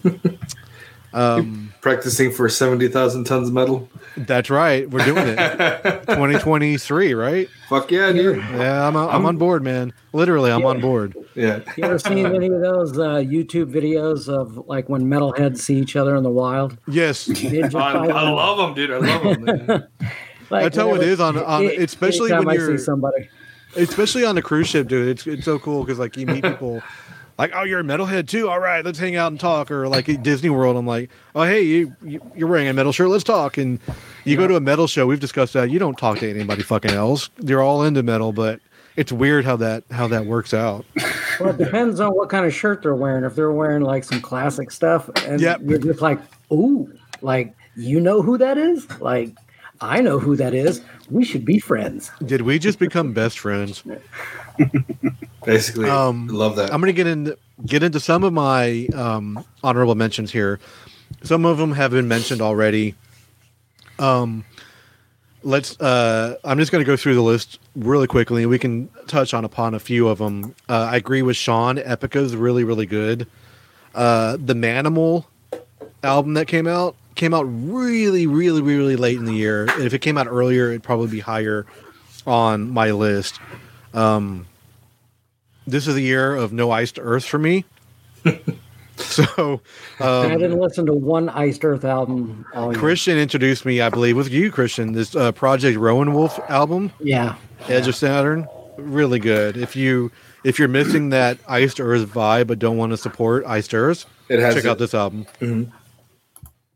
A really cool retro sounding progressive band, but they have a lot of Candlemass vibes as well. This band called Wheel, their album Preserved in Time.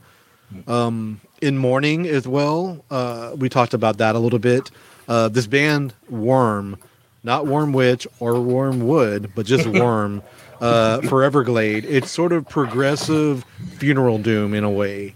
It's really cool, really slow, but it's on a lot of it in your list too. It's not really my cup of tea, but I get why it's popular. Yeah, it's really cool. Brainstorm, The Wall of Skulls. Brainstorm rules, man. I love Andy B. Frank's vocals.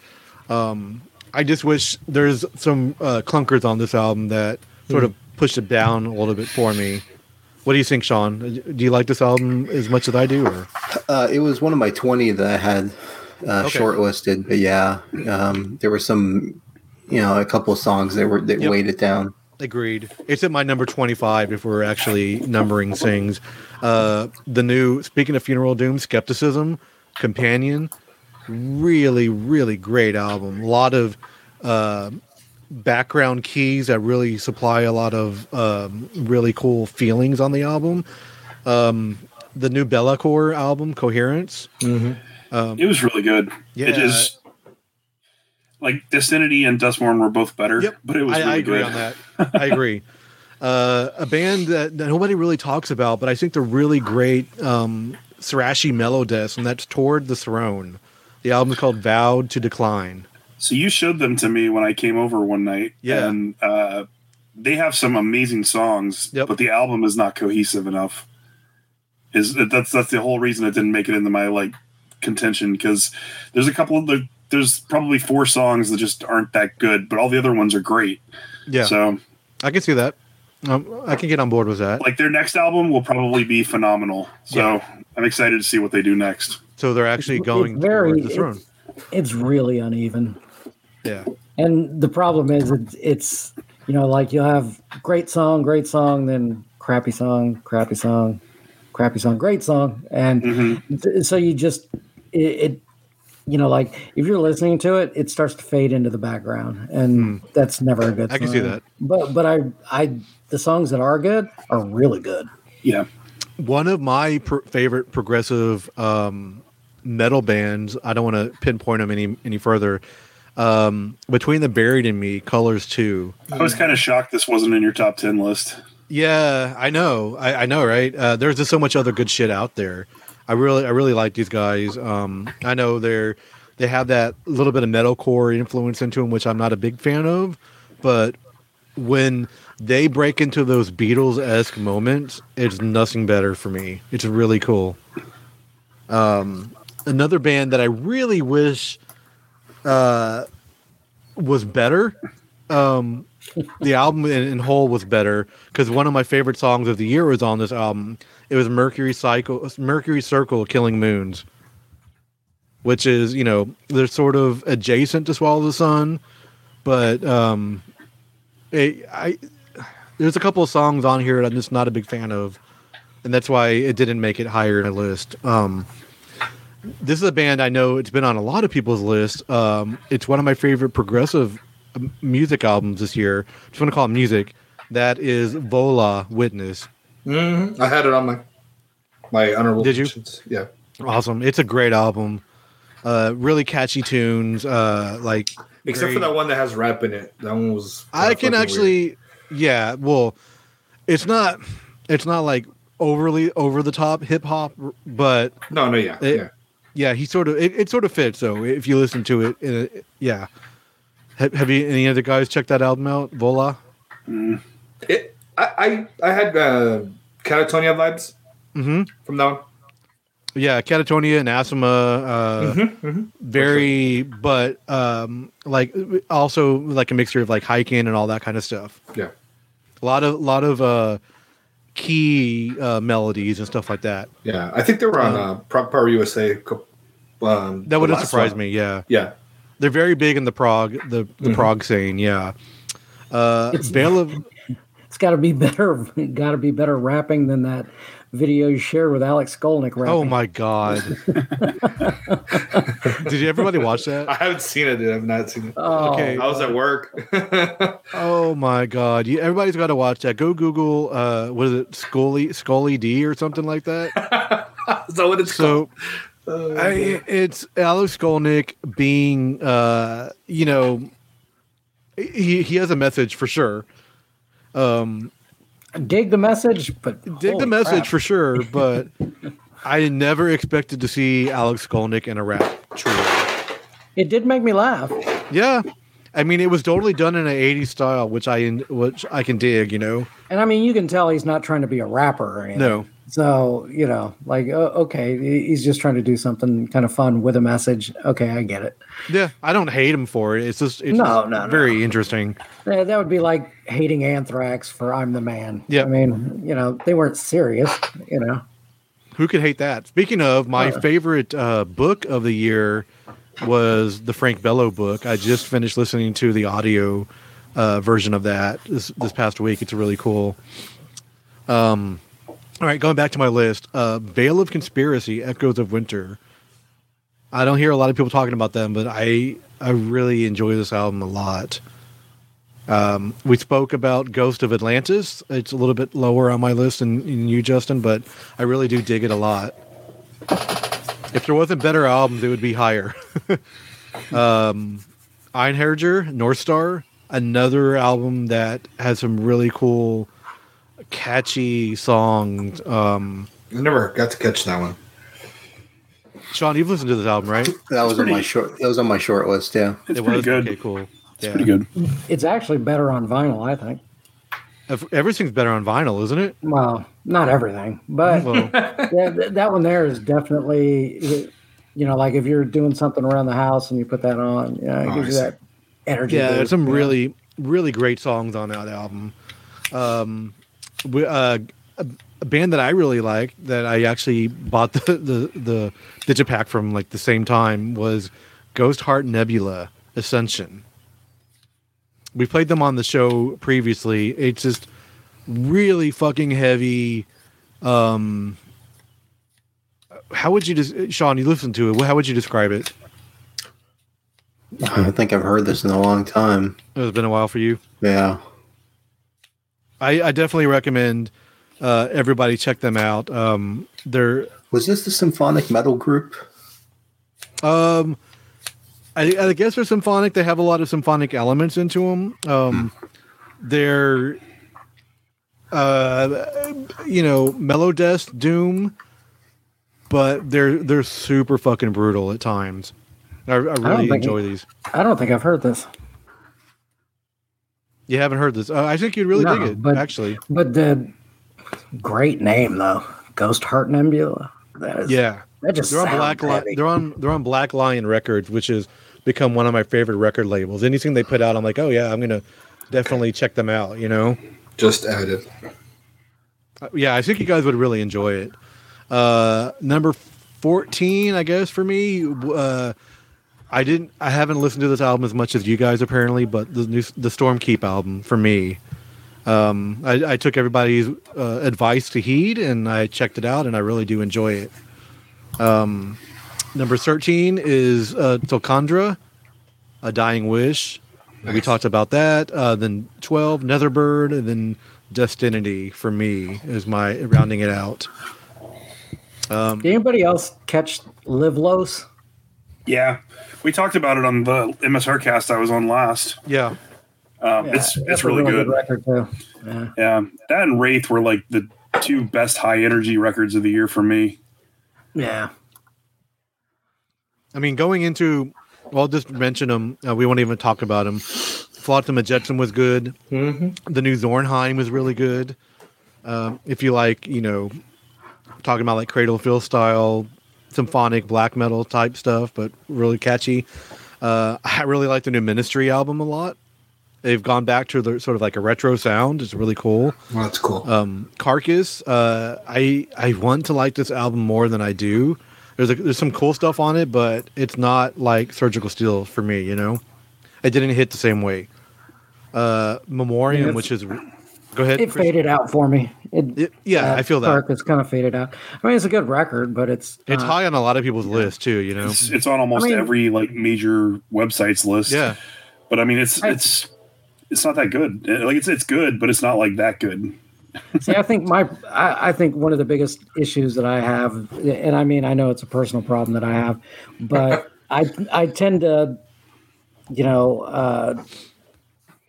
compare, established bands to their older work. Mm-hmm. Like, is it better than that, or is it not? That's why I was not a fan of the At the Gates album this year. Mm-hmm. Yeah, me too. I just didn't think it was very good compared to their other stuff. I mean, I understand that they're trying to they can't go back to what exactly they were doing, but I get it. It feels like a lot of lists that I saw are for some of the places they were. It was albums they felt like they should include on there. Like, oh, Carcass should be on there. At the Gates should be on there. Gojira should be on there. Yeah, Gojira. it wasn't people's. It didn't feel like it was people's real opinions on stuff. You know what I mean? It's like, oh, I'm a metalhead, so I should like this album. Right. Like that Mastodon album is a perfect example too, because Mastodon's on all these lists, and Mastodon. Like this album's way too long. It's like 18 songs or something, and only like 7 or 8 of them are good. Yeah, I agree on that. Like the last couple of Mastodon albums have been phenomenal, and like this one's just. I know okay. David don't like them at all. Dave. I fucking hate them. Really? Well, this one's not good. This one's not good enough to be on anybody's top 10 list, but I'm just surprised that so many people have put it on there. It's just because people like the name, I guess. Yeah. What about Moonspell? Moonspell's way. I liked it when it came out. There's some good stuff on there. It made more sense as a cohesive album than it did like when they released like a track here and there. Yeah. But it's definitely not their best album for sure. I actually kind of like that At the Gates album a lot more than the past 2 that they put out. I don't know what it was about this one. I think it was just them trying different progressive things. It was more interesting to me than At War with Reality or whatever the last one was called. I can't remember. But To Drink from the Night itself. Yeah, that one. That was one of those albums. But again, it wasn't something that I went back to like months later. So I guess that also says something about it. The album that I think Justin brought up or someone brought up that was kind of mentioned as an embarrassment of the year. I have to say the Omnium Gatherum. I kind of like that record. I don't know why. Because I totally understand why people object to it. Yeah. And for some reason I kind of enjoy those aspects of it. So Sean and I can get down with some of the cheese sometimes for sure, especially with our power metal love. Yeah. I think I don't hate it as much as Justin does for sure. It's this band that I love, and like everything they've done, I've loved, and then they put out this thing, and it's a thing. I will admit it does get boring in parts and very phoned in is a good way to put it. It's only good when there's no vocals at all. Like the musicality is still pretty good, but like if nobody's singing, I can listen to it as an instrumental album. It's just everything else about it is shit. I knew one day that I was in a Hot Topic one day with my nephew, and one of the songs from the album came on. I'm like, what the hell is going on in here? You're playing Omnium Gatherum. I was like, oh my God. All right. It's over now. Honestly, I think what I hated about the album is it seemed, I could be completely wrong about this, but it seemed like they were trying too hard. Like trying to get. No, they are. They are. It feels like that. Like it when it sounds like if you do it organically, that's one thing. But when it comes across as you sounded like you were trying to do it, oh man, that just kind of rubbed me the wrong way. Two directions this can go. Metallica Black Album, right?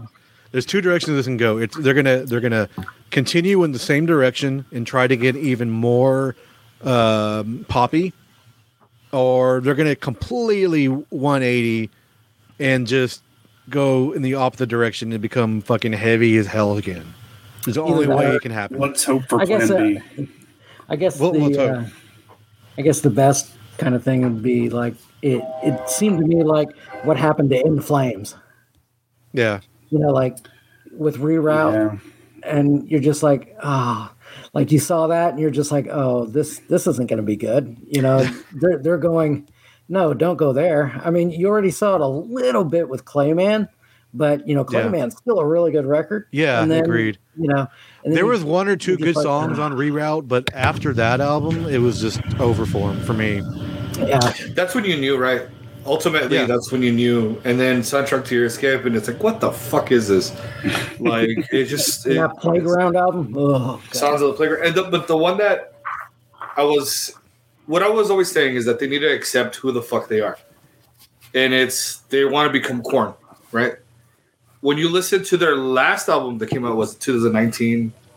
Battle. It was Battle something, right? Yeah, that was a little bit better because they accepted who the fuck they are, and it's like, all right, this is who we are now. Well, it was, there were some good songs on that album. I'll give you that, but they incorporated like weird child choirs into like songs and stuff, and it didn't work at all.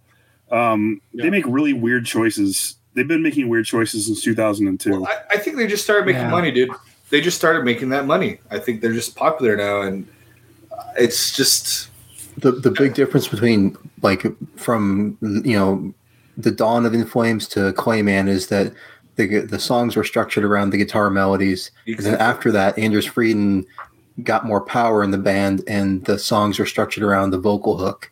Yep. And In Flames is not great with songs structured around the vocal hook. The beauty of old classic In Flames is those guitar melodies were the hook of the song. There was no vocal hook. And that's why the early Hammerfall is classic so Melodeath and stuff. Yeah. And so, I mean, what In Flames has done is it's become the vehicle for Anders Frieden, and fuck that guy.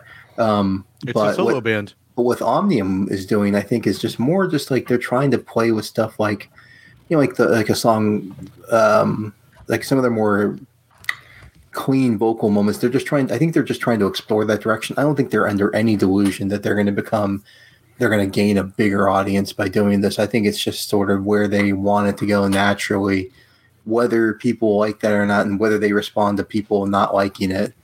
It's going to be interesting to see, but.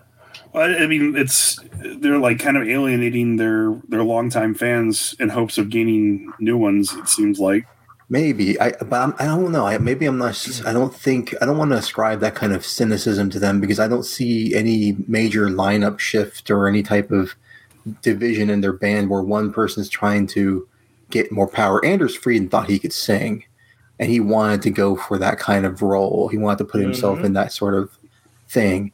Yeah. I don't see anyone in Omnium where it's like, oh, we want to become this type of band. No, I just think they think they could do this, and they tried it. And I think if they're going to fall on their face, they're going to fall on their face. But, maybe I don't want to view them that cynically, I guess, yet. I'll give them a chance. That happened with me with Opeth, Honestly, I think I should probably give Omnium, a little break because, I actually like Projector from Dark Tranquillity. I love that fucking album, dude. What the hell do I know? And I mean, I love it. Oh my God, did they piss fans off of that album? And, they came right back with, all right, we tried something. We're not going to do that again. Don't worry about it. And then they do Haven and piss off more people. Right. So one of the things I want to talk to you, Sean, about power metal this year. There wasn't a lot of power metal. We both enjoyed the North Tail album, but we didn't really have it on our list. Was there any other power metal that you think would be worthwhile this past year? No. No. Straight up. No. Yeah, it was. I mean, because I'm plugged into the power metal community online, and and the biggest thing was that I was getting black metal recommendations from those guys because they're like, just fucking power metal is just a dry well. But this year you got Fellowship coming from the UK. You got the new Blind Guardian album. You have a ton of different releases. I've already heard the Power Paladin, which is really good. And I've heard people talking about that. I think Christian posted something about that.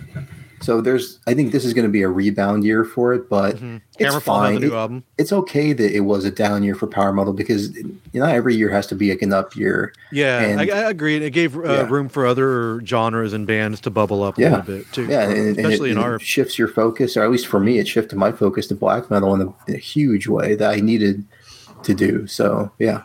Now, did you hear that? Did you hear that Vandor album? Vandor. I think so. I have to look at it. I really dug it when it came out, but it was again evaded. But it's a really good power metal album. Labyrinth had a great record earlier in the year too, but it was shortlisted for me. But it was, it was just a down year for power metal. Now I have a couple of non-metal albums. Does anybody have any non-metal albums they want to just talk about real quick? Because I have 3. I will also tell you one that I heard just today. What's that? This weekend. Go ahead, Christian. It's actually here. Just a minute. I gotta bring it up. I'll be right back. Yep. So real quick while you're looking that up, I'm gonna mention a few on my list. The Steven Wilson album, The Future Bites, a lot of fun. The shopping song, I can never remember the name of that song. It's so catchy and so fun. I mean, you got Elton John that song, right? Isn't that correct, John? Yeah. Danny Elfman, Big Mess. I've listened to this album a lot over this past year. It's truthfully one of my favorite albums of the past year. It's Danny Elfman to the nth degree. You definitely hear where Devin Townsend gets some of his influences from. He's an interesting songwriter, you know. And it's just lucky for him that he became so popular doing movie scores and things like that. And the last one I want to mention real quick is the Mickey Dolenz album from the Monkees. Mickey Dolenz sings Nesmith. Love this album. I'm a huge Nez fan and was super sad when he passed away this year, but this album came out before, and I got to do some of this stuff live. It's just really cool interpretations of songs that were written by Nez, were sort of done in a different direction, and that was in part by Christian Nesmith, his son, who actually rewrote and reworked some of these songs.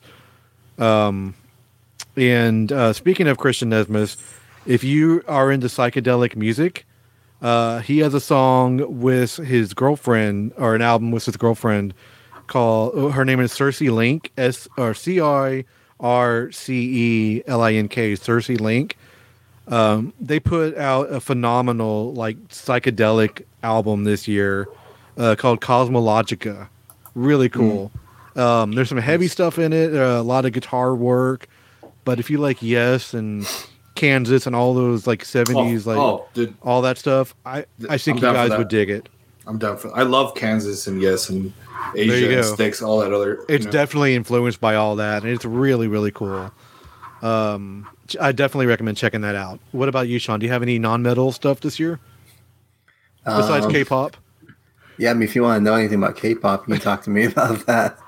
The Steven Wilson album, I mean, there was a couple of songs I really liked from it. One of them made my year-end list, but the new Churches album I thought was really good. I'm into pop is one of my other interests and stuff. So yeah, I mean, finding K-pop was crazy because I heard the Churches song they did was Nine Inch Nails. That was them, right?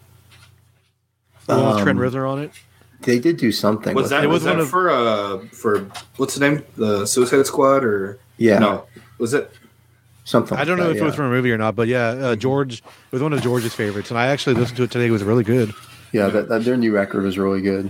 Yeah, but yeah, I got a good one. Yes, sir. Danny Elfman. Thank you. I just mentioned that. Oh, I'm sorry. I was staying up. I went to go piss. Yeah, dude. So I saw you got hit by a train, but okay. Yeah. Yeah, I'm trying to mute it when it comes by. No, you're good. Don't worry about it. But I live pretty close to a train too, so I just. Yeah. So all right, cool. So you already mentioned that. Yeah. Yeah, we talked about it a minute. Yeah, if you want to talk about it, dude, like I said, the Danny Elfman album, it's so good. It's better than it should have any right to be. Yeah. Yeah, and there's heavy elements to it. Yes, there's super heavy elements. It's got that zany Devin Townsend. Exactly what I said. Yeah, it's just so fucking out there, dude. I love it. You definitely hear where Devin gets some of his influence from. For sure. Because I mean, before he became a famous movie score guy. Yeah. And a lot of those movie scores are weird and quirky and zany too. So yes, it just made sense for him to do a full album of these songs. And when I first heard some of the songs, every week on Friday I go to Release Radar on my Spotify, check out all the new songs they introduced me to, and some of the songs on there I'm like, these are weird, I don't know if they work, but in the concept of the album they definitely work. It works. Yeah. Sure. For sure. Agreed. It's a fun listen to. It's a fun listen. I almost debated putting it in my top 15 of all albums. I thought about it. Yeah. But I didn't know how that would go over with people, so I sort of just put it on a separate list. Anarchy. It'd be crazy. The world would end. But yeah, if you like Danny Elfman's music, Big Mess is a really cool album. Yeah. Love in the Time of COVID is one of my favorite songs. Yeah, that's another one. Great song. Yeah. Justin, do you have any non-metal recommendations? Nope. Oh, okay. Nope. Straight up no. I only listen to metal. What about you, Christian? Well, I actually like blues quite a bit too. And anybody a fan of Joe Bonamassa? I know who he is. Yeah, I know who he is, but not. He's a great guitar player. But there's this guy that I found this weekend, and he reminds me a lot of Joe Bonamassa. He's really, really good blues guitar player. He's got a great voice too. His name is Dusty Bowe. He's actually going to make my list, even though it's a blues rock album. But it's, Dusty and then just B-O. But the album's called The Vulture and the Fox, and it just came out today. And it's really damn good. I mean, surprisingly good. If you like blues rock at all, or blues, or have any of y'all ever heard of a band called the Native Howl? Mm-hmm. Yeah, for sure. Yeah, they had that where they were mixing bluegrass and thrash metal on their first album anyway. And then they kind of veered away from it, which I think was a big mistake, but whatever. It kind of gives me, the guitar player kind of vibes of that, because I mean, homeboy can play an acoustic guitar. But otherwise, something else that really surprised me was the Volbeat album. That's metal though, dude. Well, tangentially, I guess. I mean, they've continually, they've been lightening up the sound, and right. But this one here, I think they went full board. They're back to like early 2000s. I haven't heard the full album. I've only heard a couple tracks, but yeah, the stuff I've heard have been a little bit heavier than I'm used to. And they have one of my favorite guitar players, Rob Caggiano, in the band. But my only thing about Volbeat is I like some of their older stuff, and I do like some of their songs. It's just I can't handle more than like 2 or 3 in a row. What is it? Michael's vocals, or yeah, they sort of. It's all very samey. I mean, I like his vocals, but yeah. I know what he's going for. He's going for that Danzig meets Misfits, Danzig, Misfits, yeah, Metallica vibe. Yep. I mean, all across the board, right? I mean, I've always thought Volbeat was better as some songs in a playlist. Like you don't really want to. No, I agree on that. Listen to a whole album. See, but this new album has like 16 songs on it. Yeah, that's too much. It's entirely too much. But I mean, the first 3 albums. That's 15 songs too much. Yeah. Their first 3 albums. Come on, man. Like. No, I agree. They're at the good. Very least. They were super catchy. Yeah. That had that thrash element to it. Yep. I mean, Sad Man's Tone is a great song. Sad Man's Tone. That's a great song. Yeah, for sure. They're touring with Ghost, right? That's who they're touring with? Oh, Lord. Okay. Yeah. All right. I think we're about 2.5 hours, so I think we're just going to wrap it up. I was going to talk about what albums you guys are looking forward to, but we can do that on a totally another episode. So I want to thank you guys for hanging out with us tonight. Those are our favorite albums of 2021. It was a great fucking year for music, and really, really was. Yeah, it was. Some phenomenal albums that are going to stick with me for a long time came out in this past year. I appreciate everybody's lists and their opinions, and we had some, I learned about a lot of new bands tonight that I never even heard about before. Me too, man. Yeah. That's what's the great thing about this genre of music is there's so many bands. No matter how much you try to keep up with it, you're going to always be surprised with something brand new. And that's one of the reasons why we do this show, is to sort of highlight our favorites and help hopefully get other people into new bands they've never heard before. Right. And we appreciate everybody listening to the show over these past 17 years now. Is it 17 years? 2005? Yeah. Yeah. Yeah. Wow. Kick ass, dude. Can't believe that. So thank you to my co-host, the Metal Pigeon, Sean, for being with me for these past years and bringing the metal and the encyclopedia of knowledge about everything. Thanks to the metal detector for being on the show and always introducing us to some metal.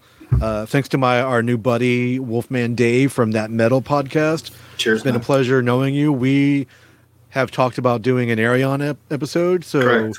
When Star One comes out next month, that's what we're going to do. Fuck yeah, dude! Perfect timing. Mm-hmm. Thank you to Christian for his literal encyclopedia knowledge of metal of every album. We appreciate all the introductions of new bands that we've never heard of, and it's been really cool having you first as a fan and then now part of the show. So we appreciate that, man. For sure. Cool. Yeah, it's awesome. So we'll wrap it up real quick. So you can find us on the internet, msrcast.com, or you can visit metalgeeks.net. We're on all the social medias. We tend to do more at Metal Geeks, but we're also at MSRcast on all the socials. Join us on Facebook at the Metal Geeks, MSRcast, Metal Geek Society Facebook group, where we always talk about metal, film, comic books, geeky stuff, a lot of memes, apparently. Just fun stuff in that. You can, of course, find us on every place that you download your podcast from. We're on Spotify, we're on Stitcher, we're on Apple Music, we're on all those places. So just search for MSRcast or Metal Geeks, you will find us. If you have any recommendations, you want your band played on the show, any of that kind of stuff, send us an email. Yes, an email, msrcast@gmail.com. I will not give you my snail mail address, though. No correspondence by letters. So. The Metal Pigeon, where can people get more information about you? TheMetalPigeon.com and the Metal Pigeon Facebook, Twitter, Instagram. Very cool. What are you working on right now? Do you have anything big right now? No. Oh, I just wrote like 3 major things in December. I'm tired. It's January, man. Give him a break. I know, right? All right, you have till February, dude. We'll give you a break. All right, Justin, where can people find out more about you? You can find me on social media as @ComicalJC. I also do a podcast called the Mind Fudge Comedy Podcast, which you can find at mindfudgecomedy.com, or pretty much any podcatcher. Just do a search for Mind Fudge Comedy. I do that with our co-host from the Metal Geek Show, George Tripsis, and our friend Andy. So very cool. And Dave, we'll go with you. Sure. So you guys can catch That Metal Podcast on pretty much major podcast platforms. We talk metal. That's what we do. We drink beers and talk metal. So nothing better than that. Well, whiskey for me. Whiskey and metal is better. Occasionally some whiskey in there, but yeah, you got there it. There you go. Mm-hmm. And Christian, where can people find out more information about your writing and what you do? Well, you can definitely go to the themetalcrypt.com, which has been around since 1999. It's been going a very, very long time. I think I started a blog. The post that I make on the Facebook group, I decided to put onto a blog and try and push that. Oh, great! A few other Glad people. to hear that. Yeah, that's awesome, dude. And I think I got a Tumblr one, and as well as a WordPress, bestmetalweekly.wordpress.com. Where I just put the send me the link, dude, and I will put it in the show notes, and we'll promote that in the Metal Geeks too, and MSRcast for sure. Yeah, and the only other thing I got to say is, go to shows, support these bands, buy their records, because Spotify doesn't pay them anything. So yeah, I think it was Kai Hansen or somebody said, I can't remember who, but somebody said that they just got Kai Hansen answered something about Metallica just broke 1.3 billion listens on Spotify, and Kai Hansen actually commented on it and said, "Great, they just made $130." So and it's kind of true, but yeah, it is a great way to find new bands. I mean, I use it all the time. So yep, that's what I use it for. We talked about this on the show. It's like you used to be able to go into a record shop and go, "Hey, I want to listen to this because this album looks cool." Yeah. That's what I use it for. That's what you should use it for. Still go out and, like what Christian said, support. If you feel comfortable going to shows now, but definitely go to their Bandcamp pages, find out where they can directly get the money from you and support them that way too. You know, buy the t-shirts. Definitely. Buy t-shirts. Yeah, they make more money off t-shirts than anything else. Mm-hmm. I'm already saving up money for Hell's Heroes. I might need you to ship me a box back because we can do that. We can hit at the post office, dude. Yeah, talk to me this week, and we'll talk about finding you a place to stay down here. That way, I don't want you to get into a weird part of the city.